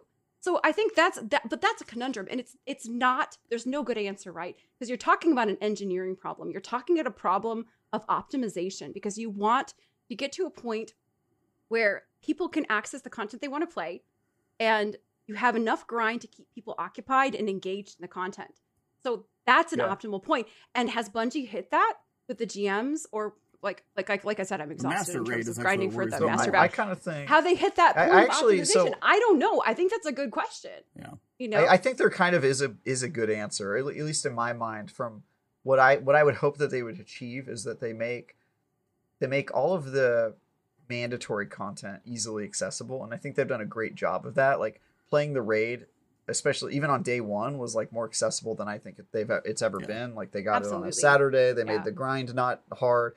They made it so that you can power boost by doing the Become Legend version of the story mode, and then you can still do Nightfalls. You just can't do the Grandmaster versions. And even Trials, they've opened up a lot of doors for that. Regardless of what you think about that, they've made it so that lots of people can play that mode now, and even can play it in solo queue. Yeah. But I think that they have to make the grind for the hardcore people who want things to do every day, who want to live in Destiny, and they have to give that outlet, but they have to make it optional. So that the people like me, who definitely don't have time for that kind of grind, the people with kids, the people with, jobs and that sort of stuff where they can't dedicate all of it, they don't feel like they're missing out. They don't have FOMO over it. And I feel like Grandmaster Nightfall and the Master Raid are good examples where I respect the people who grind it out, but I personally don't feel FOMO because I got to play Nightfalls and I got to play the raid on the normal modes, and I don't feel like I'm missing out a ton. So I actually think Destiny's probably in the best spot it's ever been in terms of accessibility and balancing that with the no-lifers who want to just, like, live in Destiny with their all their gaming hours. They're trying to make everybody happy, right? Yeah, and they are. I think they're doing a pretty damn good job. It was like they'll never perfectly balance, as you said, that balancing scale. It's always going to be moving a little bit back and forth. Yeah. Is this person happy? Is this too easy? Is this too hard? Too much time? Too little time? Right. There's just a lot of factors that go in. Yeah. And then it also just kind of depends on, also as we talk about sometimes, is the reward worth the grind? That's the other side that sometimes they hit and sometimes they don't. So when it comes to Grandmaster Nightfalls, if you guild your Conqueror title, will you keep grinding Grandmasters, or is that all you're mostly doing that for? Oh, I definitely will. Okay. Are you doing carries, or are you just like... Hey, no, I just like playing them with friends. I just think they're really fun. I usually finish my Conqueror, and then after that... I'm sorry? I said we found the unicorn, everybody. He's the person no, I Destiny do. was I made like for I real. like just playing them with friends because I'll guild it with my, like, sweaty buddies, right, who are like really good at the game. And then I'll go back and I'll do it with my husband and our buddy Chris, you know, and they're both full-time people. They work full-time. It's really hard for them to reach that 1575. So they're just like, you know, right there. They work, you know, they spend the time they need to, they get up there. And then, you know, I will go in these GMs with them. It took us probably 25 times to finish Glassway last season. Yeah, or 2 seasons. I can't remember. It took us, but I did it like in 2 tries. I did it in 3 tries today. Like, so it's like, but it's so much fun. Like I don't care if I'm doing it over and over. If I'm having fun with people and like that's the challenge, I'm enjoying it. So I'm having a good time. So I will probably like that. If you like adventure games, I can't recommend Elden Ring enough because it's like the magnum opus of Dark Souls. If you ever want like that variety and you want a challenge, sounds like that could speak to you is all I'm saying. Shout out 2 seasons ago. Sorry. Yeah. Shout out to Blink with the $10 super chat. I agree with Travis, but Travis said it, so I'm angry and he should apologize. JK, love y'all. So yeah, it's like I apologize. And you apologize as well. And the other thing I think Ebontis is sorry to interrupt. No. Is you said is the reward worth it? And that's another area where I've kind of changed to thinking, you know, in the past I've said the reward's not worth it, like why would you do Nightfall or Grandmaster Nightfall? But now that I think about it, if the reward were too good, it would make it mandatory, and then you would have that problem where it needs to be more accessible, because if you put really good stuff behind Grandmaster Nightfall, then it's like, well, now I've got to do it. And if I've got to do it, then I've got to grind to 1575, and then I've got to put on all the time with a mode I don't like, and then it sort of forces players to play a mode they don't like. And I kind of feel like they just need to make those rewards for Master Raid and Grandmaster Nightfall just kind of better, a little bit better. Then because I have to say they need to figure out something with Trials also, because I am really jonesing after that Trials Memento, and I don't know if I can find a couple friends to take me flawless this weekend or not, but I really, really want that.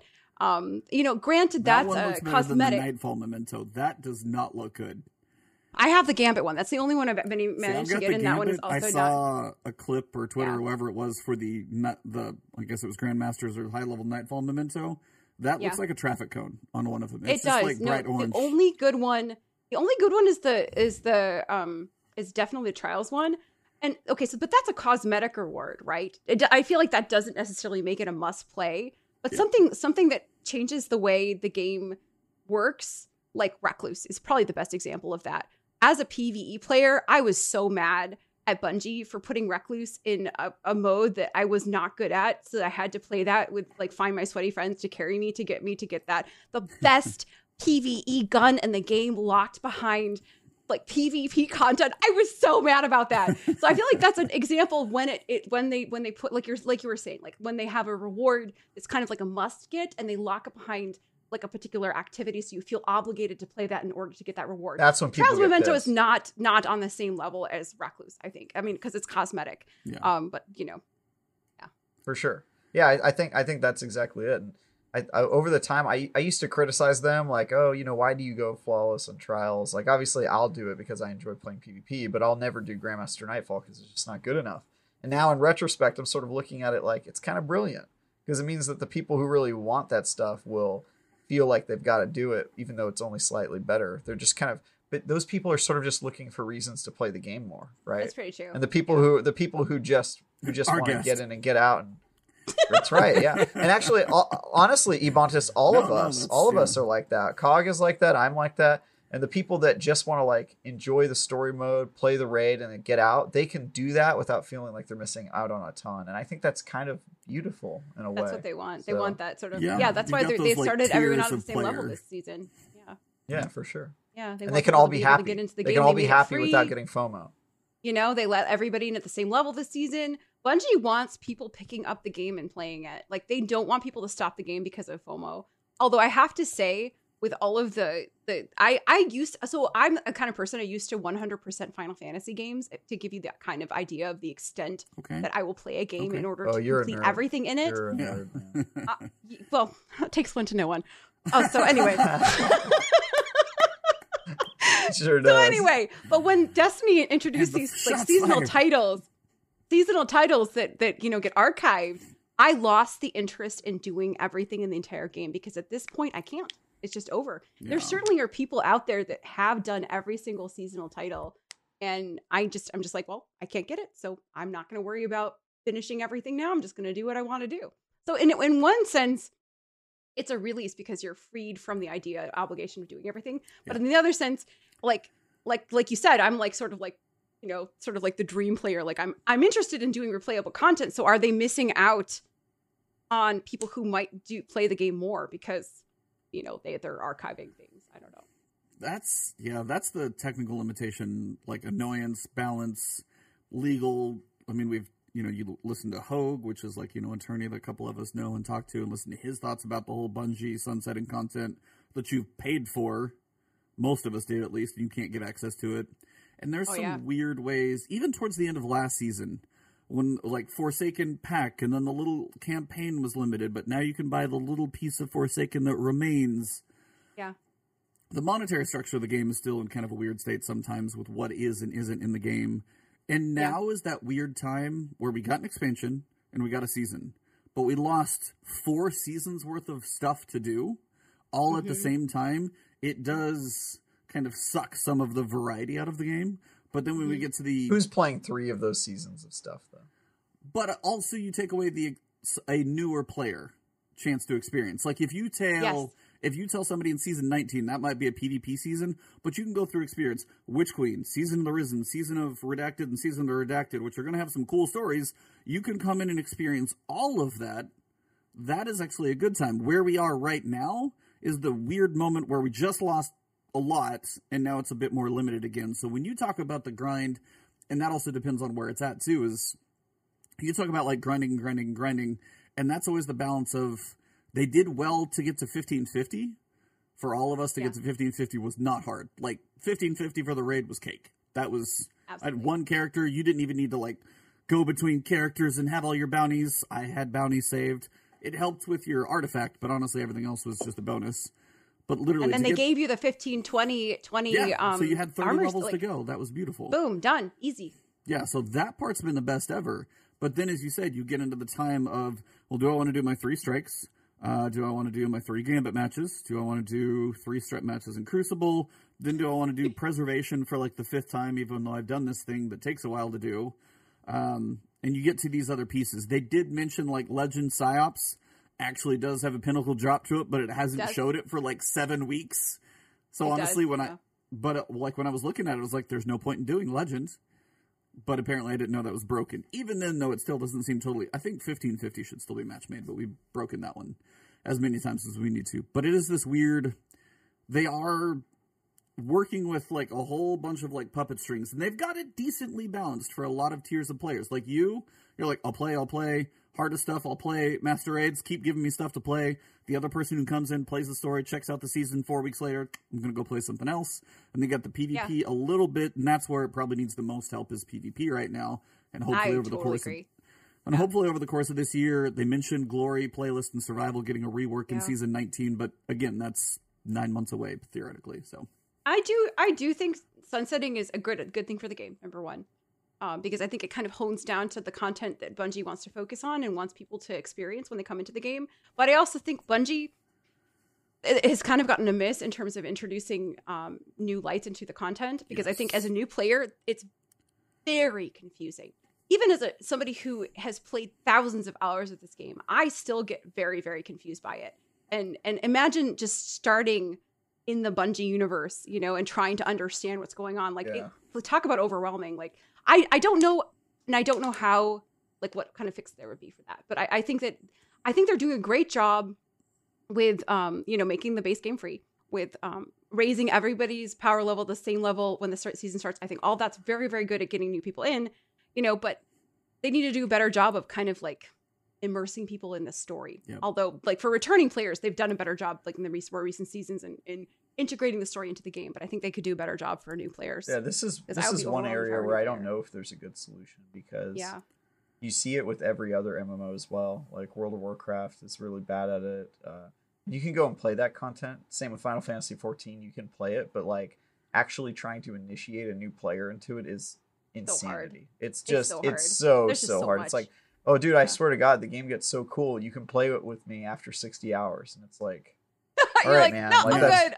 That's I'm just not good, gonna I'm happen. out. Yeah, like lose that was people, my yeah. barrier of entry. I never made it through the 60 hours with Final Fantasy 14 just because it's such a hard barrier of entry to get through, and you really have to love it, all that way. So, I Destiny is probably the worst at it though, because they took away a lot of that early Yeah. content, and now it just Yeah. seems totally disconnected from any of that story. Are you and in? it doesn't Yeah. it doesn't explain any of its systems super well. So I don't know that there's a good solution. Somebody in the comments says that Final Fantasy 14 does it really well. I totally disagree. I mean, I think they do a better job at explaining the game because the whole game is there. But in terms of actually getting you caught up and playing with your friends right away, like, it's kind of a joke. I just, you have to play through so much of that game. Yeah, it is a lot of an investment, but it's two different philosophies. Play through it all before you can join the modern times. Or play through none of it and join in right away and be completely lost. And I don't know if either of those is really a great option. I think the latter is actually great. I think that there's a space in the game where you could just jump into Destiny and enjoy the gunplay and enjoy the power fantasy and enjoy everything that comes with just like, being in that universe, I think the reason it's addictive is sort of your character, right? You have this character you become really attached to. You level it up. You give it toys. You play with it every day. So that's where the addiction comes from. Go ahead. Sorry. I said, is your character a Tamagotchi? Tamagotchi? That's what I have to feed it. I have to make sure I burp it and make sure I change its poopies. But you know what I'm saying? It's like I feel like that's the addictive quality. But if you can get people into the game and just enjoy the gunplay, enjoy how it feels to play the game, then I think they're going to be able to. I don't think the story matters at all. I think that, give them a little bit of the universe and the story, but who cares about the story? Let them just enjoy playing the game. And I think where that comes into play is the PvP area.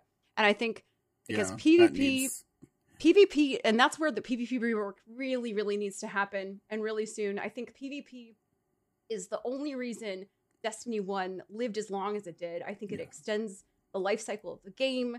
I think it makes the seasons more fun. I used to just hop in, and I'm not a PvP player. I used to just hop in Crucible in quick play and just hang out with my buddies and talk and play quick play in Destiny 1. And I don't do that anymore because quick play is so not fun at all anymore for me.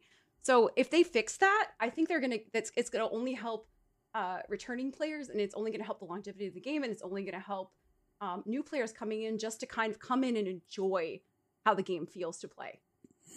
All right. Matchmaking on legend difficulty, yay or nay?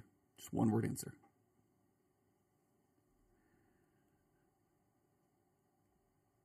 Nobody? Nay. I know. You don't. So not master. You don't think legend should have matchmaking? No. What's the disadvantage to you of it having matchmaking, since you always play with your friends? Well, that's the thing. I think that at the highest level, if you have to work on builds, but so maybe not legend, maybe master, yes, maybe legend, okay. Because I can understand, I can understand master, because that is, you get somebody in there that doesn't know what they're doing, you'll never make progress. But master feels at a reasonable enough level with the artifact power, most people could probably get through it. I feel like. Yeah. I think that. Yeah. Go ahead. Sorry. I say yes to matchmaking, but you have to be level 1550. I agree with that. If you just put a level cap on it. They do that. Yeah, they do that in some. They do that in some modes already. So just make the cap 1550. That way you know that at least a serious player is in there. Is going to join you. Yeah. I have no horse on the race though. I wouldn't play. Yeah, 50. You're talking about like psyops, or psyops would be one. Like psyops 1550, Nightfalls even at legend at 1550. Those don't seem like, if you get match made and it's got a check to make sure that you have, the champions covered, and if you do, you're good. And then you might try and maybe leave the group if they're not good and try again. But I do feel, because I sit there and I do a lot of solo content, and you were actually talking about like the new player experience. Because I literally just went through and did a video, new players against all of the modifiers that somebody's going to face if you look at something higher level. Yeah. Now, all the Grandmasters that you're doing, somebody's running Arbalist? Yay, nay? Is somebody running Arbalist for you guys? Yeah. So how does a new player acquire Arbalist? I don't I knew you were going to ask the me. kiosk? Exactly. You can get it from the kiosk, I guess, right? That's You have my to get point. spoils and get it from the kiosk? I don't know. You either can hope Xur sells it, which that's a crapshoot, or you get a random drop, which could be armor or weapons, and that's like every 1,000 you kills. Yeah. And that weapon right now in Grandmasters, I mean, there's probably not many guides good. that are out there that say, hey, you're probably going to want this one. It's barrier.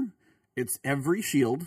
It's linear fusion, so you can get your crits and get a chunk of damage from range. So it's like, it hits a whole lot of buckets, and when you get into those, so then you talk about the new player, who, that was my recent rant video I did, and the new player who, they could grind, and now they've put in the time. They've hit 1575. Well, hey, go grab your Arbalist. I don't know how to get that. Where do I get it from? I can't get that weapon because it's pure RNG. And that's one of those things when you mention the new player, and it's like, okay, because I've been going through like Lost Sector guides. I've been doing them on Master, and again, I'm high enough to do them, but I have options. But then I go through and I'm okay. I'm like, all right, go from Witch Queen onward. What weapons are available for a new player who started Witch Queen, loved the campaign, got to 1520 if they did it on Legend. Powerful grind at this point, probably didn't actually feel that grindy. They're at 1550. Okay? Yeah. And now they've got options. They need to hit Barrier, Overload, and Unstoppable. And then you've got different shield types. Maybe you need Arc, maybe you need Solar, maybe you need Void. And you get to the point of you need a Solar Pulse Rifle. Solar is like the big standout for whatever reason. Because if you need Barrier, it's Bow or Scout. There is one solar bow in the game, and it comes from Last Wish. They probably haven't done that. For Scouts, Solar Scout. Pallades Corrector, I think, might be the only one outside of another one. Again, Vision is in the raid. DSC Scout. DSC, okay. I was trying to take raids out of the equation. Okay, raids out of the equation. These are solo activities. So these are solo... People who don't have friends to do raids with? Correct. Okay. But you can go grind out exotics and try and get these things. So there's then also a blue scout rifle that's solar, I believe. Please take that into a Master Nightfall and let me know how that goes. EK does it. He really does. No, he does. He runs a blue solar scout rifle. Absolutely. I think it's the only one that's solar and has explosive. No, go ahead though. But I see what you're saying. Like you don't have access to. That's the idea. So that was the long train of thought that I went through. Is like, so if you want a solar scout or pulse or whatever it was, it's like, now we do have adaptive munitions, which is starting to help a little bit. So you're kind of getting there. But again, if somebody gets to that point, and as you said, the new player experience, it's just rough. That's basically the long-winded way to say that, is because the new player gets to 1550. Well, let me start looking on these lost sectors. So in my downtime, and I have to do this by myself anyway, I can start building out my exotic arsenal.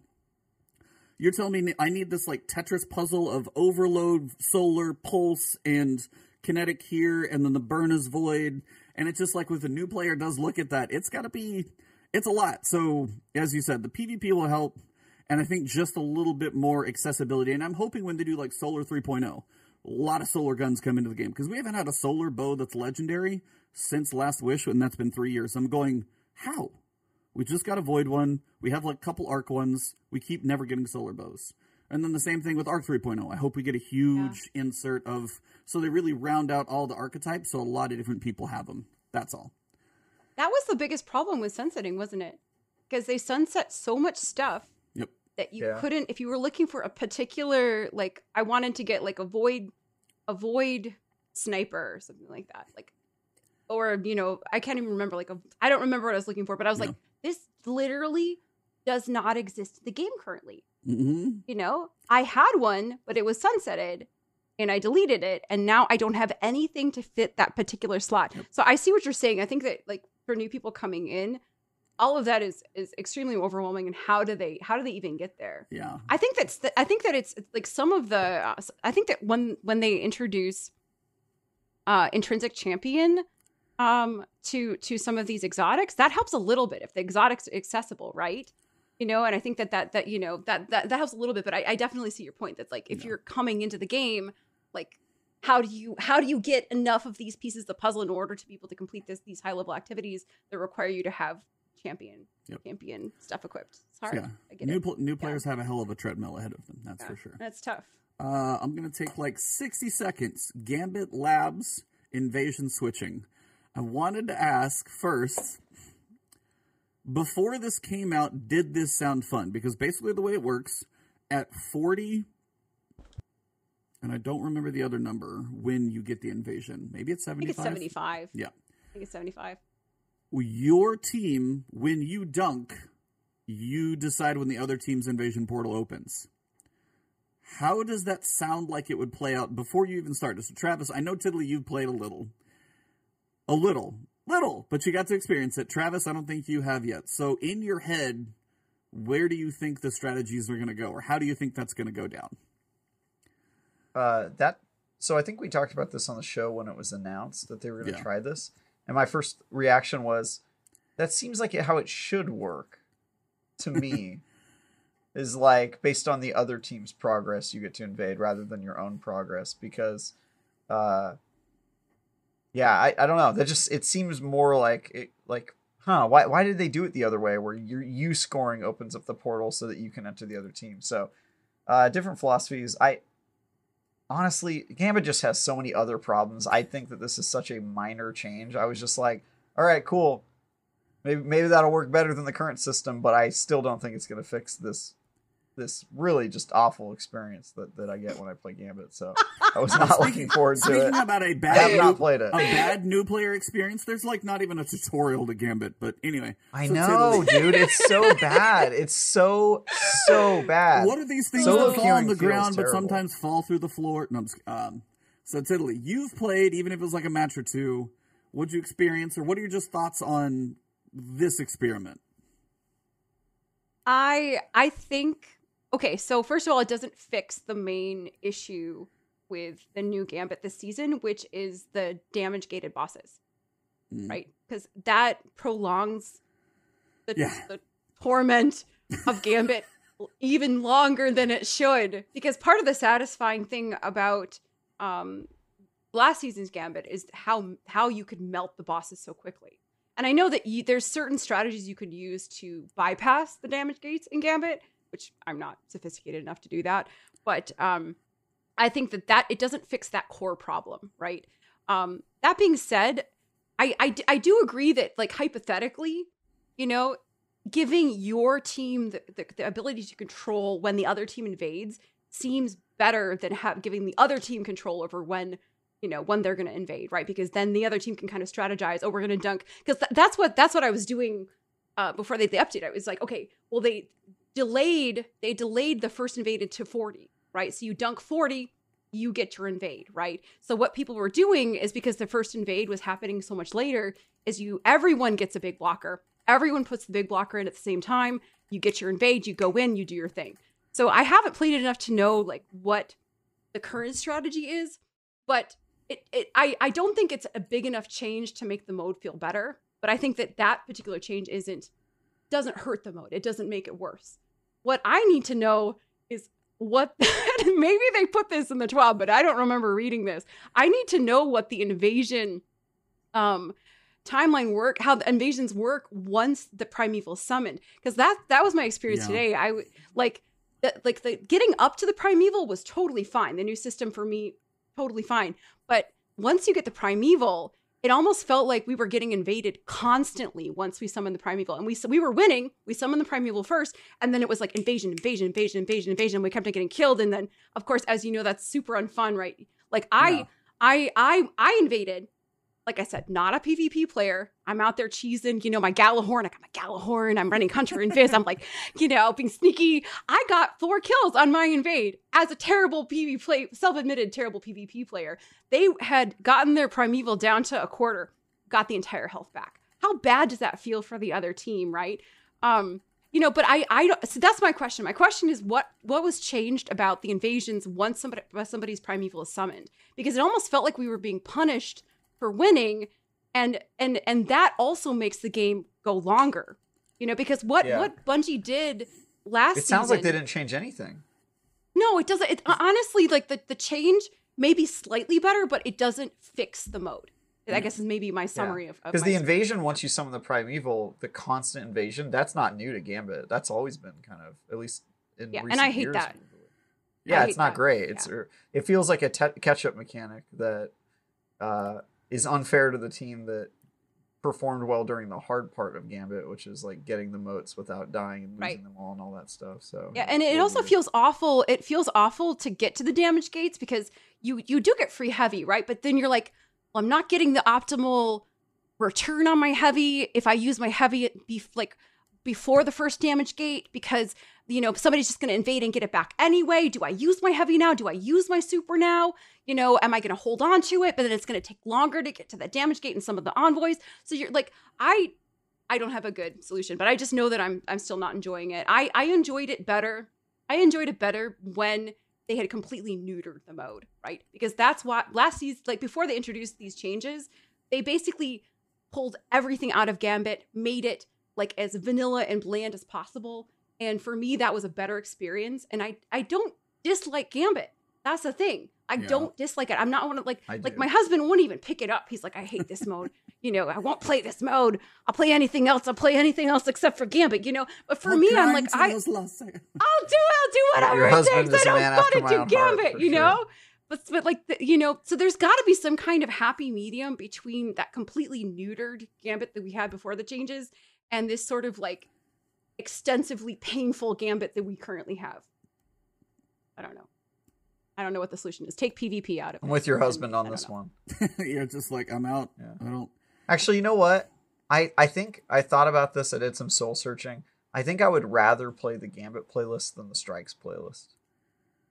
Wow, interesting. Gambit is just like a. Please explain. Here's the thing. Here's my reason. But see, I can mindlessly always make progression. Just on strikes, knock out a boss, PvE, shoot. But that's the point. It's mindless. But it feels. It's never challenging. You still get the satisfaction of like shooting the Destiny guns, making the heads explode, hitting your crits. You don't think you don't get that in Gambit? It does.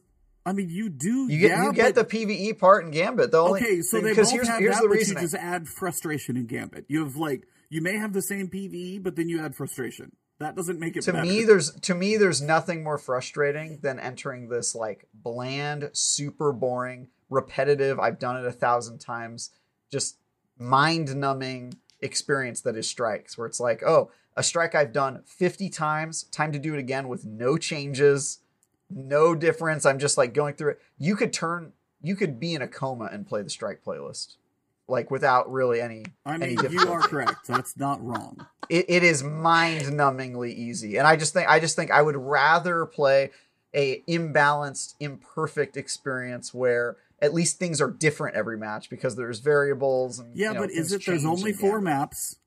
There's only certain enemies on the same maps. They don't even have like a rotation of those. They limited the randomization. But there's a little bit of randomization with the invades and the strategy and the team. And Strikes, it's like. You don't even have to think. It's devil's advocate. I do feel like the one thing that Bungie got right in Gambit is the power fantasy that you have when you're in the invader. Because I feel like the most fun moments I have in Gambit, even as a PvE player, is when I get a good invade. That is so much fun. It feels good for a one-man army. Those do feel good. They feel amazing. Like I think that's when I'm having fun in Gambit is when but the thing is, whenever I'm playing Gambit, especially if I'm like solo queuing because no one wants to play with me, like I end up fighting blueberries to invade, and so I just kind of don't, and then I end up stuck in this like situation where I feel powerless. But devil's advocate, that's really fun. Invading can be really, really fun. Like those moments can be super, but the other side, fun. How do you feel about being invaded? That's terrible. That's awful. It's awful. It feels terrible to be invaded upon. I figured out. Strikes. Yes. Strikes are the Xanax of yes. And then Gambit is the bipolar disorder. Yes. It's like I love this. I hate this. I'm never playing this again. I think we figured it out. And then I guess I'd rather be frustrated than bored. Maybe this is something I'm learning about myself. Yeah. I was like, I mean, boring is the worst state for games for me. It is the worst state, just straight up bored. But that's again what, like, you don't have to do those that often, and you don't have to do Gambit that often. I don't have to do Gambit that often either. I'm just saying, if I had to pick, I think I would probably choose Gambit. Strikes are the Brussels sprouts of Destiny, and then. Although I have to say, when things become boring in Destiny, the thing that I love about the Guardians in the game, like the players who love this game, is that they find ways to make it interesting. And I'm talking about like different ways. Like when I'm playing a strike, even if I'm playing with randoms, I'll go in, I'll load in, I'll do a skip.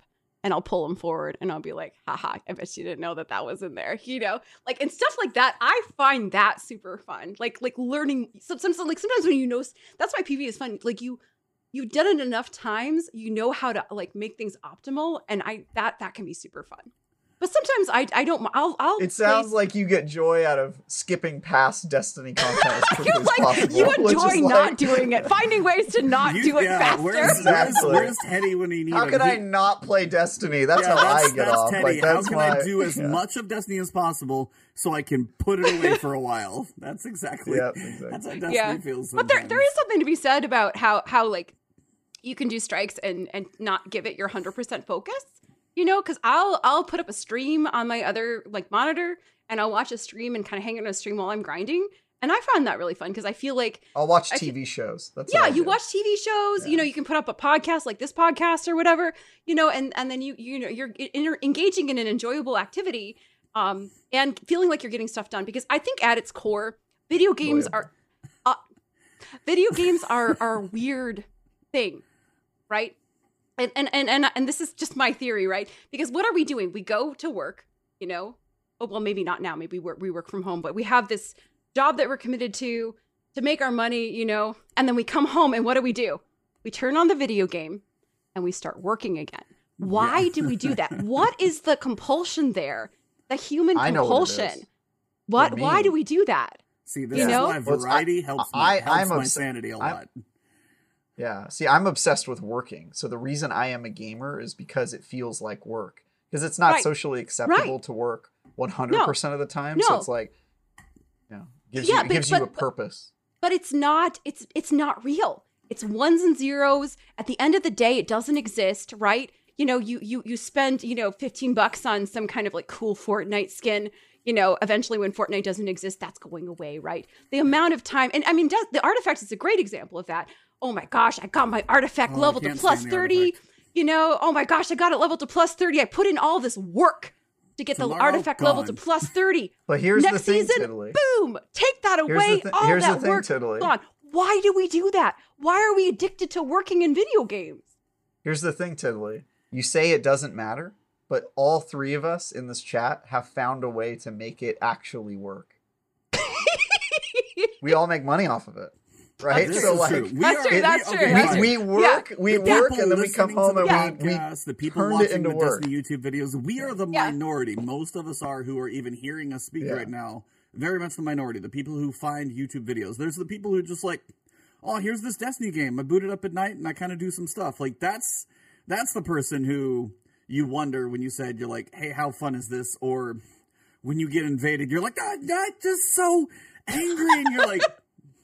That person who does go do their job and then come home and wants a little escape and gets so frustrated, that's when they do set it down, unfortunately. They really have to love it, though. They have to love it. Yeah. I think so, because for us, to a certain extent, it is work. Like, I have to play Destiny every week, otherwise I won't have anything to talk about on the show. So But, okay, here's the question. Would you do it if you weren't getting paid? I did before, but I think I had more freedom to not do it in the past, so... there were periods of my Destiny life where I didn't play for like 2 or 3 months, and I have not done that since I've been on Destiny shows. And so I think in the past I had more freedom, and I would not do stuff if it was pissing me off or if it wasn't productive or whatever, or if I was just bored by it, I would just check out of Destiny for a little while. And since making content for it, it's like, well, now I have to. So I got to log in every week and write IGN's article about Xur, right? Ubantis is in the same boat there. I gotta go see Xur every week. So that's there's stuff I've got to do. Yeah, it's like, I will say for me, the healthiest Destiny is when I don't live it 24/7. For me personally, Tiddly's like, my brain just broke. No, I don't either though. That's the thing. I'm giving you a hard time, I know. Yeah, I don't do that either though. Yeah. But like for me, the balance of when you do jump into the strike playlist just to be like, oh, I got to do a couple pinnacles, but I've been playing Elden Ring for 40 or 50 hours or anything else, and then you jump back in, it feels good for a little while. those things don't feel too bad in smaller doses. It is the point we get to, and as you said, that's where the extended grind, the treadmill feels a little bit longer, depending on where your level is. And again, as you said, you've always got people to play with. The solo player versus the person who always has friends to play with, that's also going to be a different experience too. The person who has friends who gets ready for Grandmasters and the raids every week, they have a lot of... You do have a little more challenge. You got a little more variety of stuff to do. That solo player starts to run out, and then if they hear war stories about LFG, they're like, guess I'll wait till next season.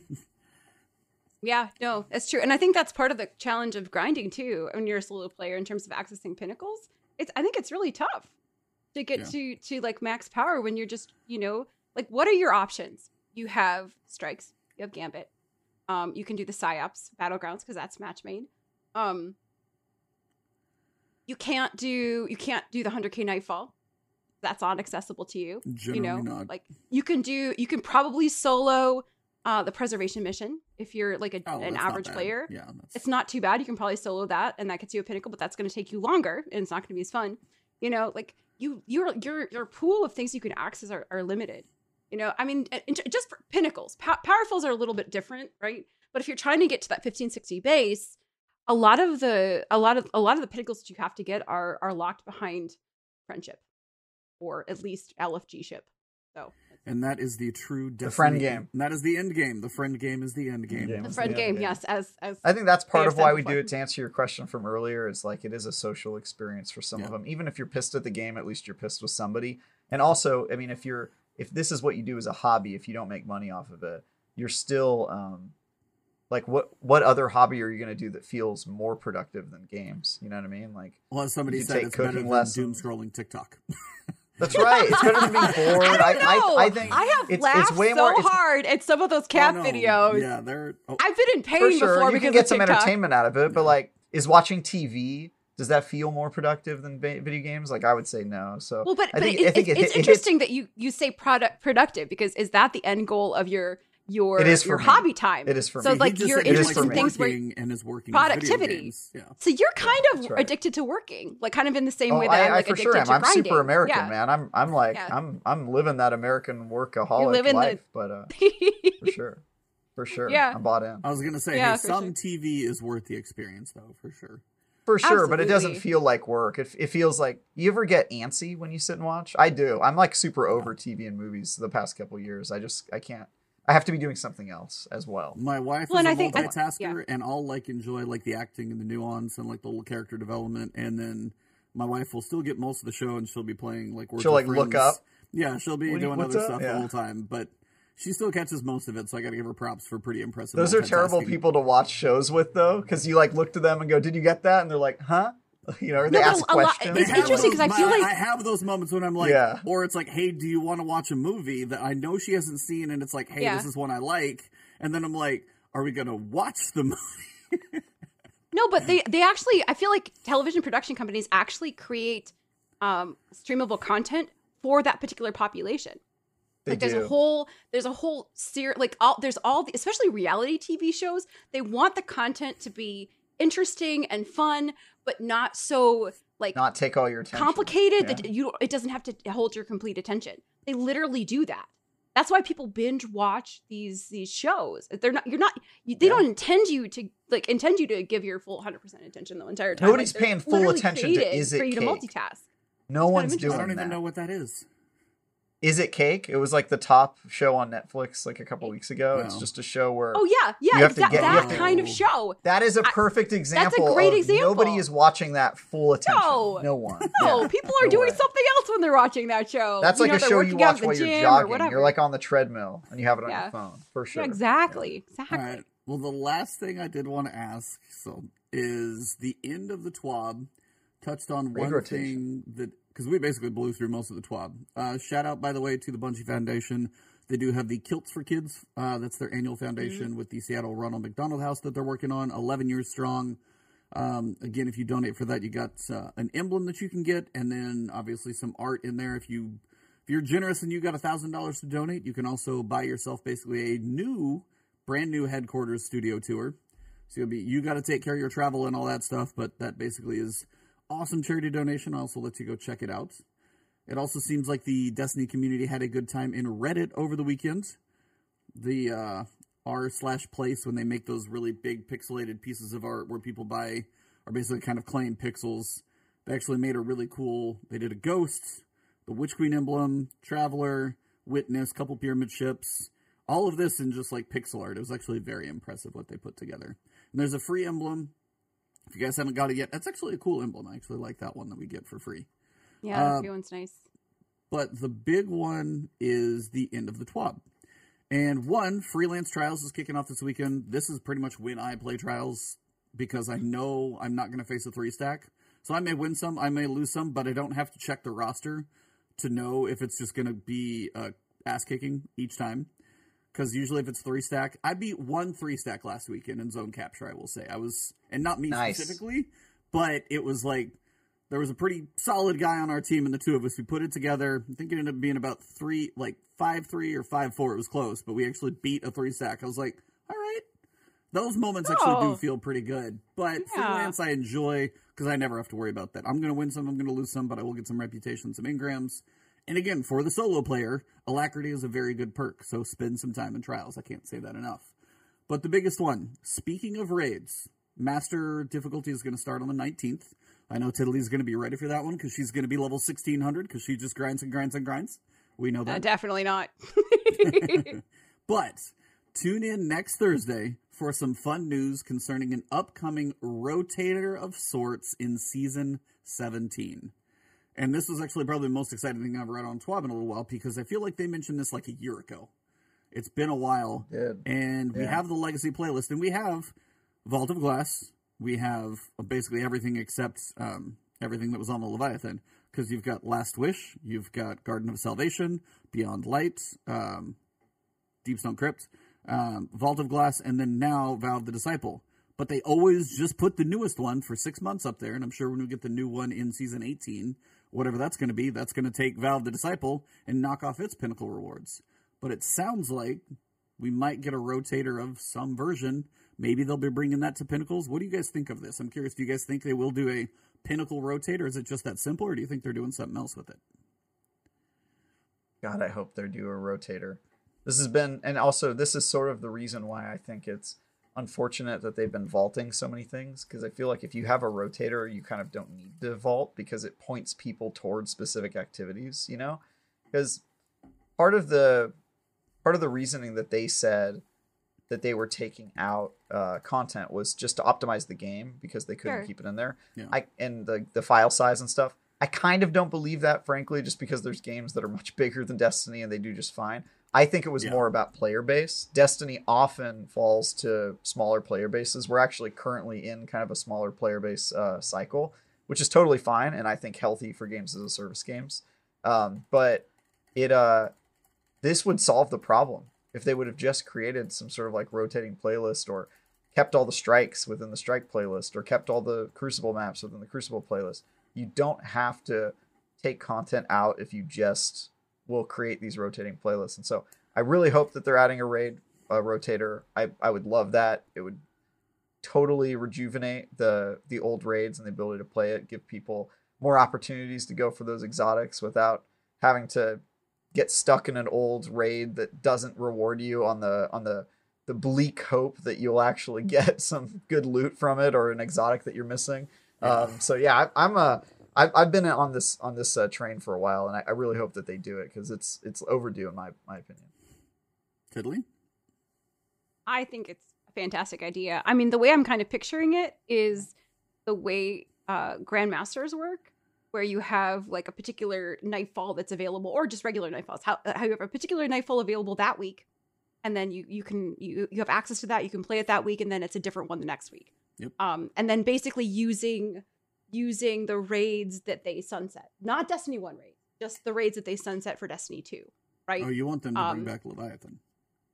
I mean, I want them to bring back Eater of Worlds, actually. But I mean, I think there's a lot. Great. I mean, Are you but you know, solo ask that somebody one? else. It's Trying going to to be get that Spire of solo clear? Stars, or like, you know, what? I mean, everybody has their favorite raid that's been sunset. Crown of Sorrows. That's so much fun, you know. But so that's the way I see it playing out ideally, and I think that they did kind of mention that that there would be a possibility of earning some kind of reward for completing it. So like allowing that being a pinnacle activity, maybe not the way that Vow of Disciple gives you a +2 pinnacle like for every single encounter you complete, but maybe giving you one pinnacle at the end every time you completed that. Like if you complete it once that week, you get a pinnacle at the end of the raid. Something like that would be really fantastic. Give people the reason to play it. Yeah. But I see that as... Do you think that they keep the normal raid playlist, or does this replace it partway through the season once the new raid is sort of old? There is no raid playlist. You know what I mean? Like right now, the raid playlist is you have to play the new raid. Oh, you just mean like the pinnacles? Yeah, I get what you mean. Yeah, I'm saying, do they? Is this additive, or does it replace the new raid after a couple? I would say additive. I would say that essentially it doesn't replace Vow is the optimal source of raids to get pinnacles, but then give them a pinnacle at the end of completing the first time, right? That week, right? And then give spoilers of some sort, for replayability. Yeah. I think that the remastered raids, like Fog, I think my understanding is that takes a massive amount of resources and time in terms of bringing those to light and Destiny 2. It's not just copy and paste from one to the other in terms of the content. So I don't see those. I mean, I don't see those as being kind of like part of that rotation. But rotating the sunsetted raids would be so fantastic. I would absolutely love that. And adding a title to that would also be super fun too. I would love that idea. Yeah. See, my curiosity is, one, as you said, you've got the sunset raids. I actually hadn't thought about most of the Leviathan, Scourge, that type of stuff that's actually been taken out. Because, again, I don't know if that takes them putting assets back in the game, them trying to keep the game size down. I didn't think about that, but I would love to see that. Because you said it's D2, but again, I don't know how much polish work it takes to take the D2 stuff into, like, the newer lighting engine and stuff that they've done still within D2. Because they've done some engine modifications with Beyond Light and Witch Queen. Yeah. So I don't know what it takes for that one. But even then, if you take just the 5 that are there, the ones that we just got done mentioning, those 5, again, if you do, there's no reason to run Garden of Salvation right now. But if there's pinnacles in there, you got Sherpas that have a reason to run people through it. You've got more people that are going to have a reason to teach it and learn the different raids. And it gives more life to those. I also wonder, at this point, they basically said crafting is mostly based around the season that we've got right now. Season 16, Witch Queen. And then they said they were going to open up... Divinity would be a good reason to run Garden for more people, but that's... Yeah, you actually have to get that one on rotation. But then you have crafting is supposed to expand to Season 17 stuff, which we'll get some more. And then they said some older stuff as well. And I'm wondering if some of the older stuff, either if they're going to bring... If there's featured raids, if those could have some possible red outline weapons where you can actually start crafting some of those. I also wonder if they would do origin traits for some of the previous raids. Yeah, that'd be great. Origin traits to... Yeah, I love that. Like Garden of Salvation, or origin traits to Deepstone Crypt, or anything like that, just to get more variety and more reason for everybody to run those again. Because if you could get another trustee, or another... What is the sniper rifle in Deepstone Crypt where it's like reconstruction and recombination, like the god roll of all the ammo type one? I can't remember. I don't know. I use it all the time, though. Yeah. That one's amazing. All the Deepstone guns are amazing. The shotgun, the kinetic shotgun, they're also good. So if you could do that. I use that shotgun a lot. Yeah, if you could do that, and then now you have a reason to go back and you get an origin trait paired with it as well, plus if it's a certain family or anything like that, that I think would be the best version. Do I think we're going to get the raids, the pinnacles, and the origin traits? Maybe any weapon crafting? That's probably asking a little too much. But I think the origin traits would give a reason for everybody to run. Because as you said, if it's like one pinnacle or maybe 2 pinnacles from a raid, once you hit that 1560, a lot of people will lose the reason to run that list. Sure. But if you I'm done with doing pinnacles because I'm 1560 base, so I'm not going to be doing any more pinnacles. I have no reason. I don't have to ever do my repeated Gambit, 3 games of Gambit a week ever again this season. I'm done. You never have to touch Gambit. Yep. So introducing raid rotators with pinnacles at this point in the season is asinine. It's not a good idea. But introducing it at the beginning of a new season, now that's interesting and fun, and people will play it until they hit the pinnacle cap. And I don't. I would also. I think we're all just talking about raids because it's the obvious one. But I also think that they so I was gonna say they badly need to do it for dungeons as well. I think. Favorite dungeon? What would that look like? A dungeon rotator? I mean, because right now you've got Shattered Throne, you've got Grasp, which is the pinnacle, but you've got Prophecy, you've got Pit of Heresy, and what if just one of those a week is going to be a pinnacle, same thing. If you get origin traits in those, anything like that, just to give, because you have a lot of dungeons that's a solo low man level content. They're built around one person and then 3 people can do them. It's built for that other less sized group like person. Either they know 1 or 2 people or they don't know the big group of 6 for a raid. That's the other side where I think that I really hope they do that too, because that type of rotation gives a different player base something else to go do. And we get a dungeon next season. Yeah. Well, that's a good idea. Yeah. So I was like, that was the one thing I saw is because you just said, I was like, I love Shattered Throne. I have 0 reason to go run it. Pit of Heresy the same way. It's a cool experience. Prophecy, like if you've never seen Prophecy, that's one of the trippiest things that you'll ever go through, especially trying to solo that thing. I love Prophecy. So good. The cube room, Yeah, the boss fight. Pinnacles would rotating playlists with the pinnacles would definitely be a reason to do it. Making those weapons only drop their craftable versions if they were in the weekly playlist is a great way. So they got a lot of tools at their disposal. I would like to see them.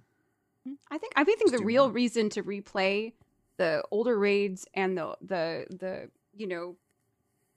Shattered Throne, the dungeons is like loot that's specifically tied to whatever that is.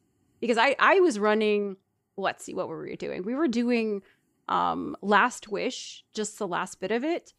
We were basically checkpointing and doing Last Wish runs for 1K when that was just so overpowered last season. Yeah. So or I was running the garden initial encounter on 3 characters just for that bow. The garden bow is really good. It's really, really good. So, and once I got a god roll, I was like, okay, well, I'm done doing that. But I think that but if you attach something else to that, if I was able to craft that garden bow, then that would give me, as like you said, this like nerdy, I'm happy to do the content over and over player, a reason to run garden over and over so I could craft a garden bow, even though I have a god roll one. Additional grind, I could craft one with maybe like enhanced perks that's even better than the current one that I have. So I think crafting is like their solution to making optional endgame content for people who really are looking for things to do in Destiny, but they don't want to give FOMO, because I think the average player does not care at all about crafted weapons as much as the same level that they care about like god roll and grinding for god rolls, right? But it's catnip for their dedicated players. So I could really see that becoming something they lean on in the future. And I say, just lean into it, because I'll engage in some of it, but I also never really grinded for god rolls either, and I don't think I'll probably grind for a lot of the crafted weapons. Yeah, maybe trials, but that's about it. So yeah, I'm not enjoying crafting, honestly. Like I don't. Yeah, personally, I don't like the initial part where you have to use a weapon that's not good in order to you have to use a crappy weapon. That's sort of my problem with it too. It's not fun. It's really not fun. I would rather go into the game with weapons that I'm comfortable with, that are fun to use. So I haven't really been engaging with a ton of it, and I feel kind of like shameful admissions of a grinder, Yeah, of all things, that's very surprising. Grind, yeah, that's like that one was built for you. But come on, just go into strikes, man. Go into I don't want to. Go into the strike playlist that you can mindlessly do while you're watching that show, and then take your sweet sorrow and just shoot stuff with that auto rifle. Turn on that stream, jump into the strikes playlist. Take all your red frames with you. Just grind out those. God. Man. Oh my God, the red frames. Don't get me started. Oh my God. It's like that. The way they managed to make vault space somehow worse, and then we heard the currencies could have been much worse. Now you have this temporary 7-week window where you have these currencies, but then you're knowing those are all going to go away in 7 weeks. So why am I carrying? And then the neutral element went up by like 12%, while the other ones went up by like 400%, and that's just a weird math problem that doesn't make sense in my head. And we talked about that before. I'm maxed out on neutral element constantly, but I'm sitting there like I have 322 adroit element or whatever it is. I'm like, that's fine. The neutral's still maxed out, so doing all this doesn't do me any good, and I can't spend the rest, and then it's going away. So no, that's crafting. I'm hoping we get some good tweaks to crafting, but as you guys said, the tools are there between origin traits to give variety to some of the stuff like the raid rotators, the dungeon rotators, and then crafting as well if they make it less painful, and then also let me use the junk weapon for like, Because then you don't want to craft a junk weapon, unlock some of the perks, and get to like level 8 and be like, okay, it's not as bad, but it's not there. So then I feel like I'm wasting resources to then actually get it to like level 13 at least. Then I can take the good perks to use for a while and see which ones I like. And then maybe I'm going to go spend some asinine amount of currency on the enhanced ones, which most of them are not worth it. There's just only slightly better than the other ones, which, to be fair, kind of going back to the other point we're talking about, locking something that is absolutely so much better behind that kind of grind is bad for the regular players, right? Because then that forces people into the crafting system to get whatever is way, way better. I don't think they could have put out enhanced perks that were way, way better. But because then it would force people to do this system. And not everyone's going to want to do it. This is true, but then on the other side, unfortunately, it makes a person like you who could potentially love crafting not find much incentive in it. Well, right, because like I said, I've run the raid. I'm working on getting my red border weapons, but I already got a God Roll SMG from the raid. Yeah. So am I really going to go through all that effort to get a slightly better version of it? Yeah, you never need... Same thing as like an adept weapon. It's not necessary. No, you don't need it. No. You don't need it. Like, you don't need to be max power to do trials. You don't need it. Yep. Yeah. I can enjoy playing the game without it. And that's kind of the weird part for like the end game of Destiny right now, is the fact that you get to a point where your loadout is good enough to do everything that you want to do. Whether you're a solo player working on grinding some lost sectors, whether you're Tiddly and you're grinding Grandmasters, but you have enough of a capable arsenal somewhere in your vault to get what you need done.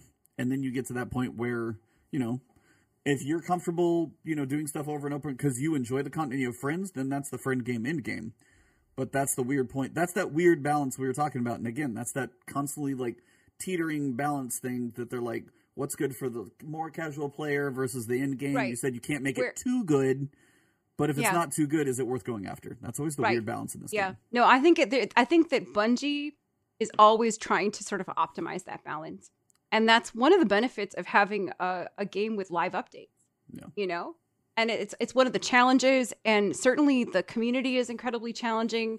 There's a lot of people who are really smart, who give this a lot of thought, who are very critical about the game in many different ways. But I don't know. At the end of the day, it's fun. We keep picking it up. So yeah, we still have thousands of hours, so it's not like I hate the game. We just always want to see it a little bit better. Absolutely. And there's nothing wrong with that, wanting something that you love to be even better. And then we got one more super chat from MRI Gamer. Okay, I'm back to send love to Tie Guy Travis as long as he gets me to the lighthouse. Happy to roll carries. With you, we do man. carries now. There we go. We got You're available this weekend?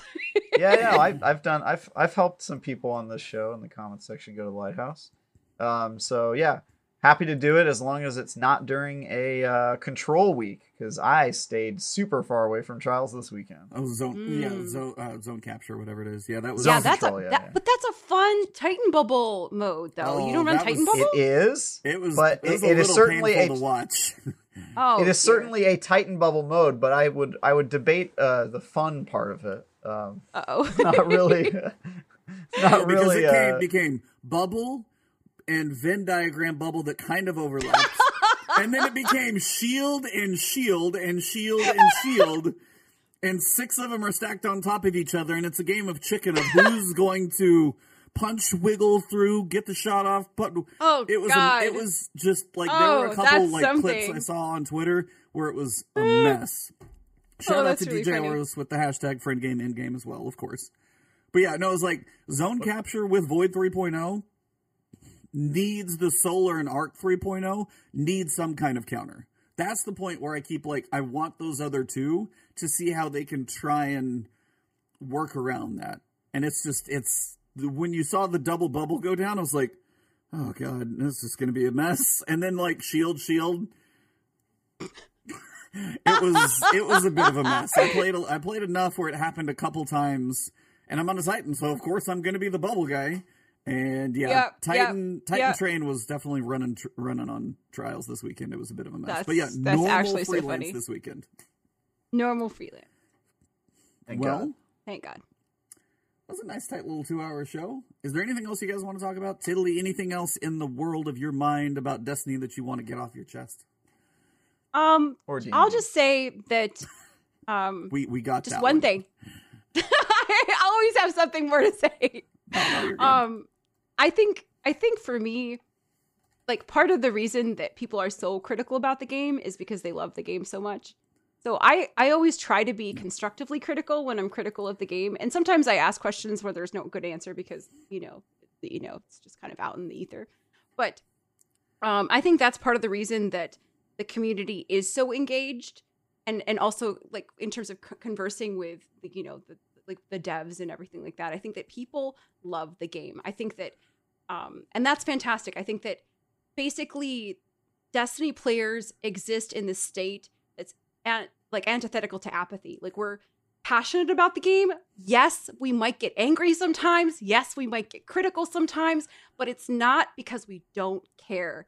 It comes from a place of love of this video game. Yeah. So I see that as a wholly positive thing. I think that certainly it can be expressed in a not so great way sometimes, but I think generally speaking, I think that I love this community because they are so passionate about this video game. So. No, I mean, that makes perfect sense. If we were apathetic about it, we probably wouldn't play it. Absolutely. So. I'm going to complain about Gambit still, though. Oh, that's fair. I mean, Travis is going to complain about not Trials. Strikes. I'm going to complain.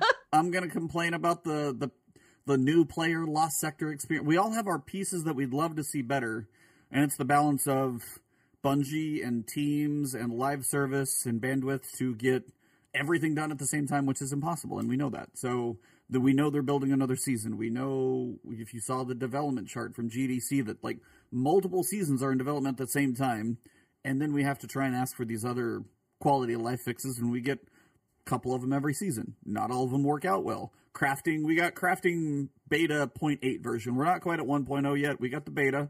We're working on it. We got some ironing out to do. We got some corners to smooth out, but we'll get there. Yep. But overall, yes, I think that is one of the reasons we probably said this on the show before too. It is a game of so much potential that when we see a glimmer of something that we know could be there, that we even get more critical and excited because we're like, oh, this could totally be this we see. It's like it's just out of reach, and I want to go grab it, but it's not quite there right now. Right. And it's frustrating when it doesn't meet what we expect. But at the same time, I think we also have moderately unrealistic expectations sometimes. And sometimes I also think that when Bungie is at its best is when they throw stuff against the wall and see if it sticks. That's how Trials was created, which is arguably one of the best things that's happened to the game. So I wish every creative random thing for them to think of to add to the game to make it more fun. I want them to take risks. I don't want them to listen to me as someone who's critical of the game because I'm thinking in the context of the game as it exists. I want them to continue to like grow and change and make super cool new things. And yeah, some of them are going to really be bad, and that's okay, but some of them are going to be amazing. And I think that that's part of like a live game experience, and that's partly part of what keeps us coming back, So yeah, no, that is very well said, and I think that's a good way to wrap that one up as well. As we wrap up the show, I first want to thank you, Tiddly, for taking the time. I know it's a couple hours of your streaming and time with your man and all that type of stuff that we're taking away from. So thank you for bringing your cat. I'm still spending time with my cat, though. That is true. Yeah. You got Fluff. You are Conan Fluff. Well, thank you for bringing flowers onto the show. That is also a first time. We appreciate that. It makes the stream much prettier than these ugly mugs that we've got here. So we thank you for bringing the attractiveness of the show up. Next time I'll bring my tie, though. I feel underdressed. I was going to say, like, you've talked about D&D. You said Trials is one of the best things that was brought to the game. Like, you are preaching to the Travis choir right now. You have no idea how I have some amazing ties. I have some really nice ties. Bow ties. I can rock a tie. Next time I'm bringing a tie. For sure. Well, we will definitely have you back. This was an absolute blast. This was so much fun. Thank you so much for having me. I love talking about this game, and you guys are great. I actually, it's rare when I'm talking to people about the game that they make me think about it in a different way, and both of you did that tonight, and I really appreciate that. So thank you so much for a good conversation. Very nice. Love that. Yeah. Stimulating. Well, at this point, the floor is yours. So anybody who sees this in all the different places we put this show, just got to let people know where to find you, what you'll be doing. The floor is yours to say anything you feel like saying, within reason, of course. I've seen your streams. I know I gotta put a caveat. Listen, did I swear once? I was very, very good. Borderline maybe. Okay. So anyway, I create content on Twitch, twitch.tv/Tiddly. I'm live Monday through Friday, 9 o'clock CST, streamer time, which means not always right on time. And I stream in the mornings. I think of my content as kind of a super energetic morning show. I'm a really obnoxiously happy morning person. So if you're into that, then and you need a little personality caffeine in the morning, that's kind of what I try to provide for people.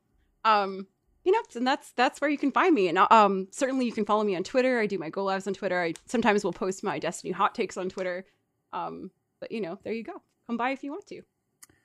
That's a good incentive as anything. I don't know if I've seen personality caffeine in the morning. That's pretty good. So. It's pretty true. That's what I try to provide. I like that. Yeah, a good pick-me-up just by being, again, your infectious personality. As I jumped in the stream, I don't know what conversation I jumped into, but I was laughing trying to figure out what was happening because it was a weird conversation. That's about right. Sounds about right. Yep. Travis, what about you, man? I know we have secrets coming from you sometime, but... A little bit, yeah. A very sad secret. I just want you to be like the guy on the side of the pool when they're judging dives and be like, 2. Yeah. So that's me for sure. So I am reviewing a game I can't really talk about yet, but it's a bad game and I'm going to be telling people not to play it. I think next week is when the embargo lifts. Other than that, I did a preview of a game called Superfuse at Game Developer Conference. That's on IGN. Done some other reviews. We were talking about Tiny Tina earlier. I reviewed that. You can watch that on the site. And then also you can watch me on Sunday mornings on a show called Bitcast, where I get into it with Ainsley Bowden and Richard Hogue, the lawyer gamer content creator that lots of people know and presumably love these days. You can see me fight with him about Star Wars and other topics. We're going to be talking about Lego Star Wars this week, so I'm sure that will be contentious.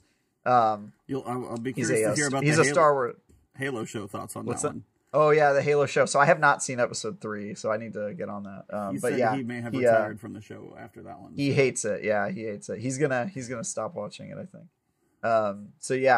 But that's on Sunday mornings at 8 a.m. Pacific. I wake up early for that one.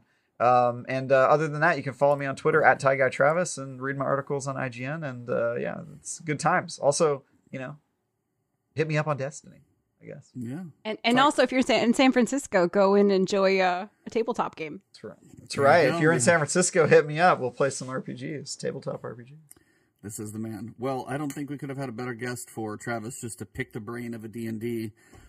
Cognito, we missed you, but I think Ty Guy was in his bag on this one. I think he was way too excited. I had to reel us back into the Destiny show. It could have been D&D. You did a great job. It could have been D&D for 2 hours. Some people would probably have been like, cool, this is a variety show. Others would have been like, I'm out.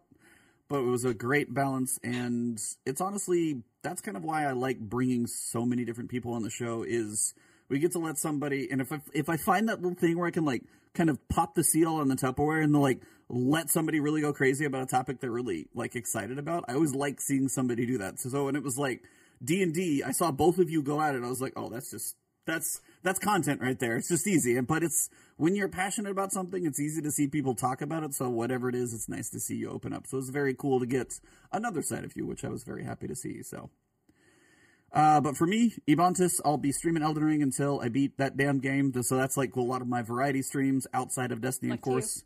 I will be doing, I suggest you try that. If you like all these crazy challenges in Destiny, I don't know if you like action type games, but but you do like challenges though. So it does seem like something that might speak to you, and it is kind of an amazing game. So, I will be doing that freelance trials this weekend as much as I can squeeze that in, trying to work on my reputation grind there, trying to get a couple guns that I know I want. And then other than that, Tuesdays have been raid, a lot of Elden Ring. That's where I'm at mostly. So, and for the gentleman who isn't here, Iron Lord's podcast, it will be on Sunday, of course. Make sure you guys check out Iron Lord's podcast. Follow Lord Cognito. And, of course, we missed him. Finding Duke. But we'll get him. Yeah, Defining Duke as well.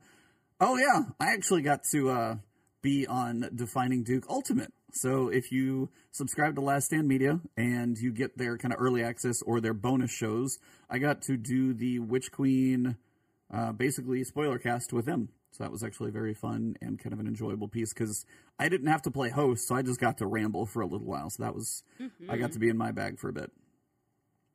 Well, for this episode, I think this is where we're at. Chat, you guys have been amazing. The super chats have been awesome today. Thank you guys for all the support as always. Any of you who came over from Tiddly's community, thank you for being here. You guys kept chat interesting. But for this episode, as we wrap this one up, thank you guys, everybody. And for this episode, it has been the last word.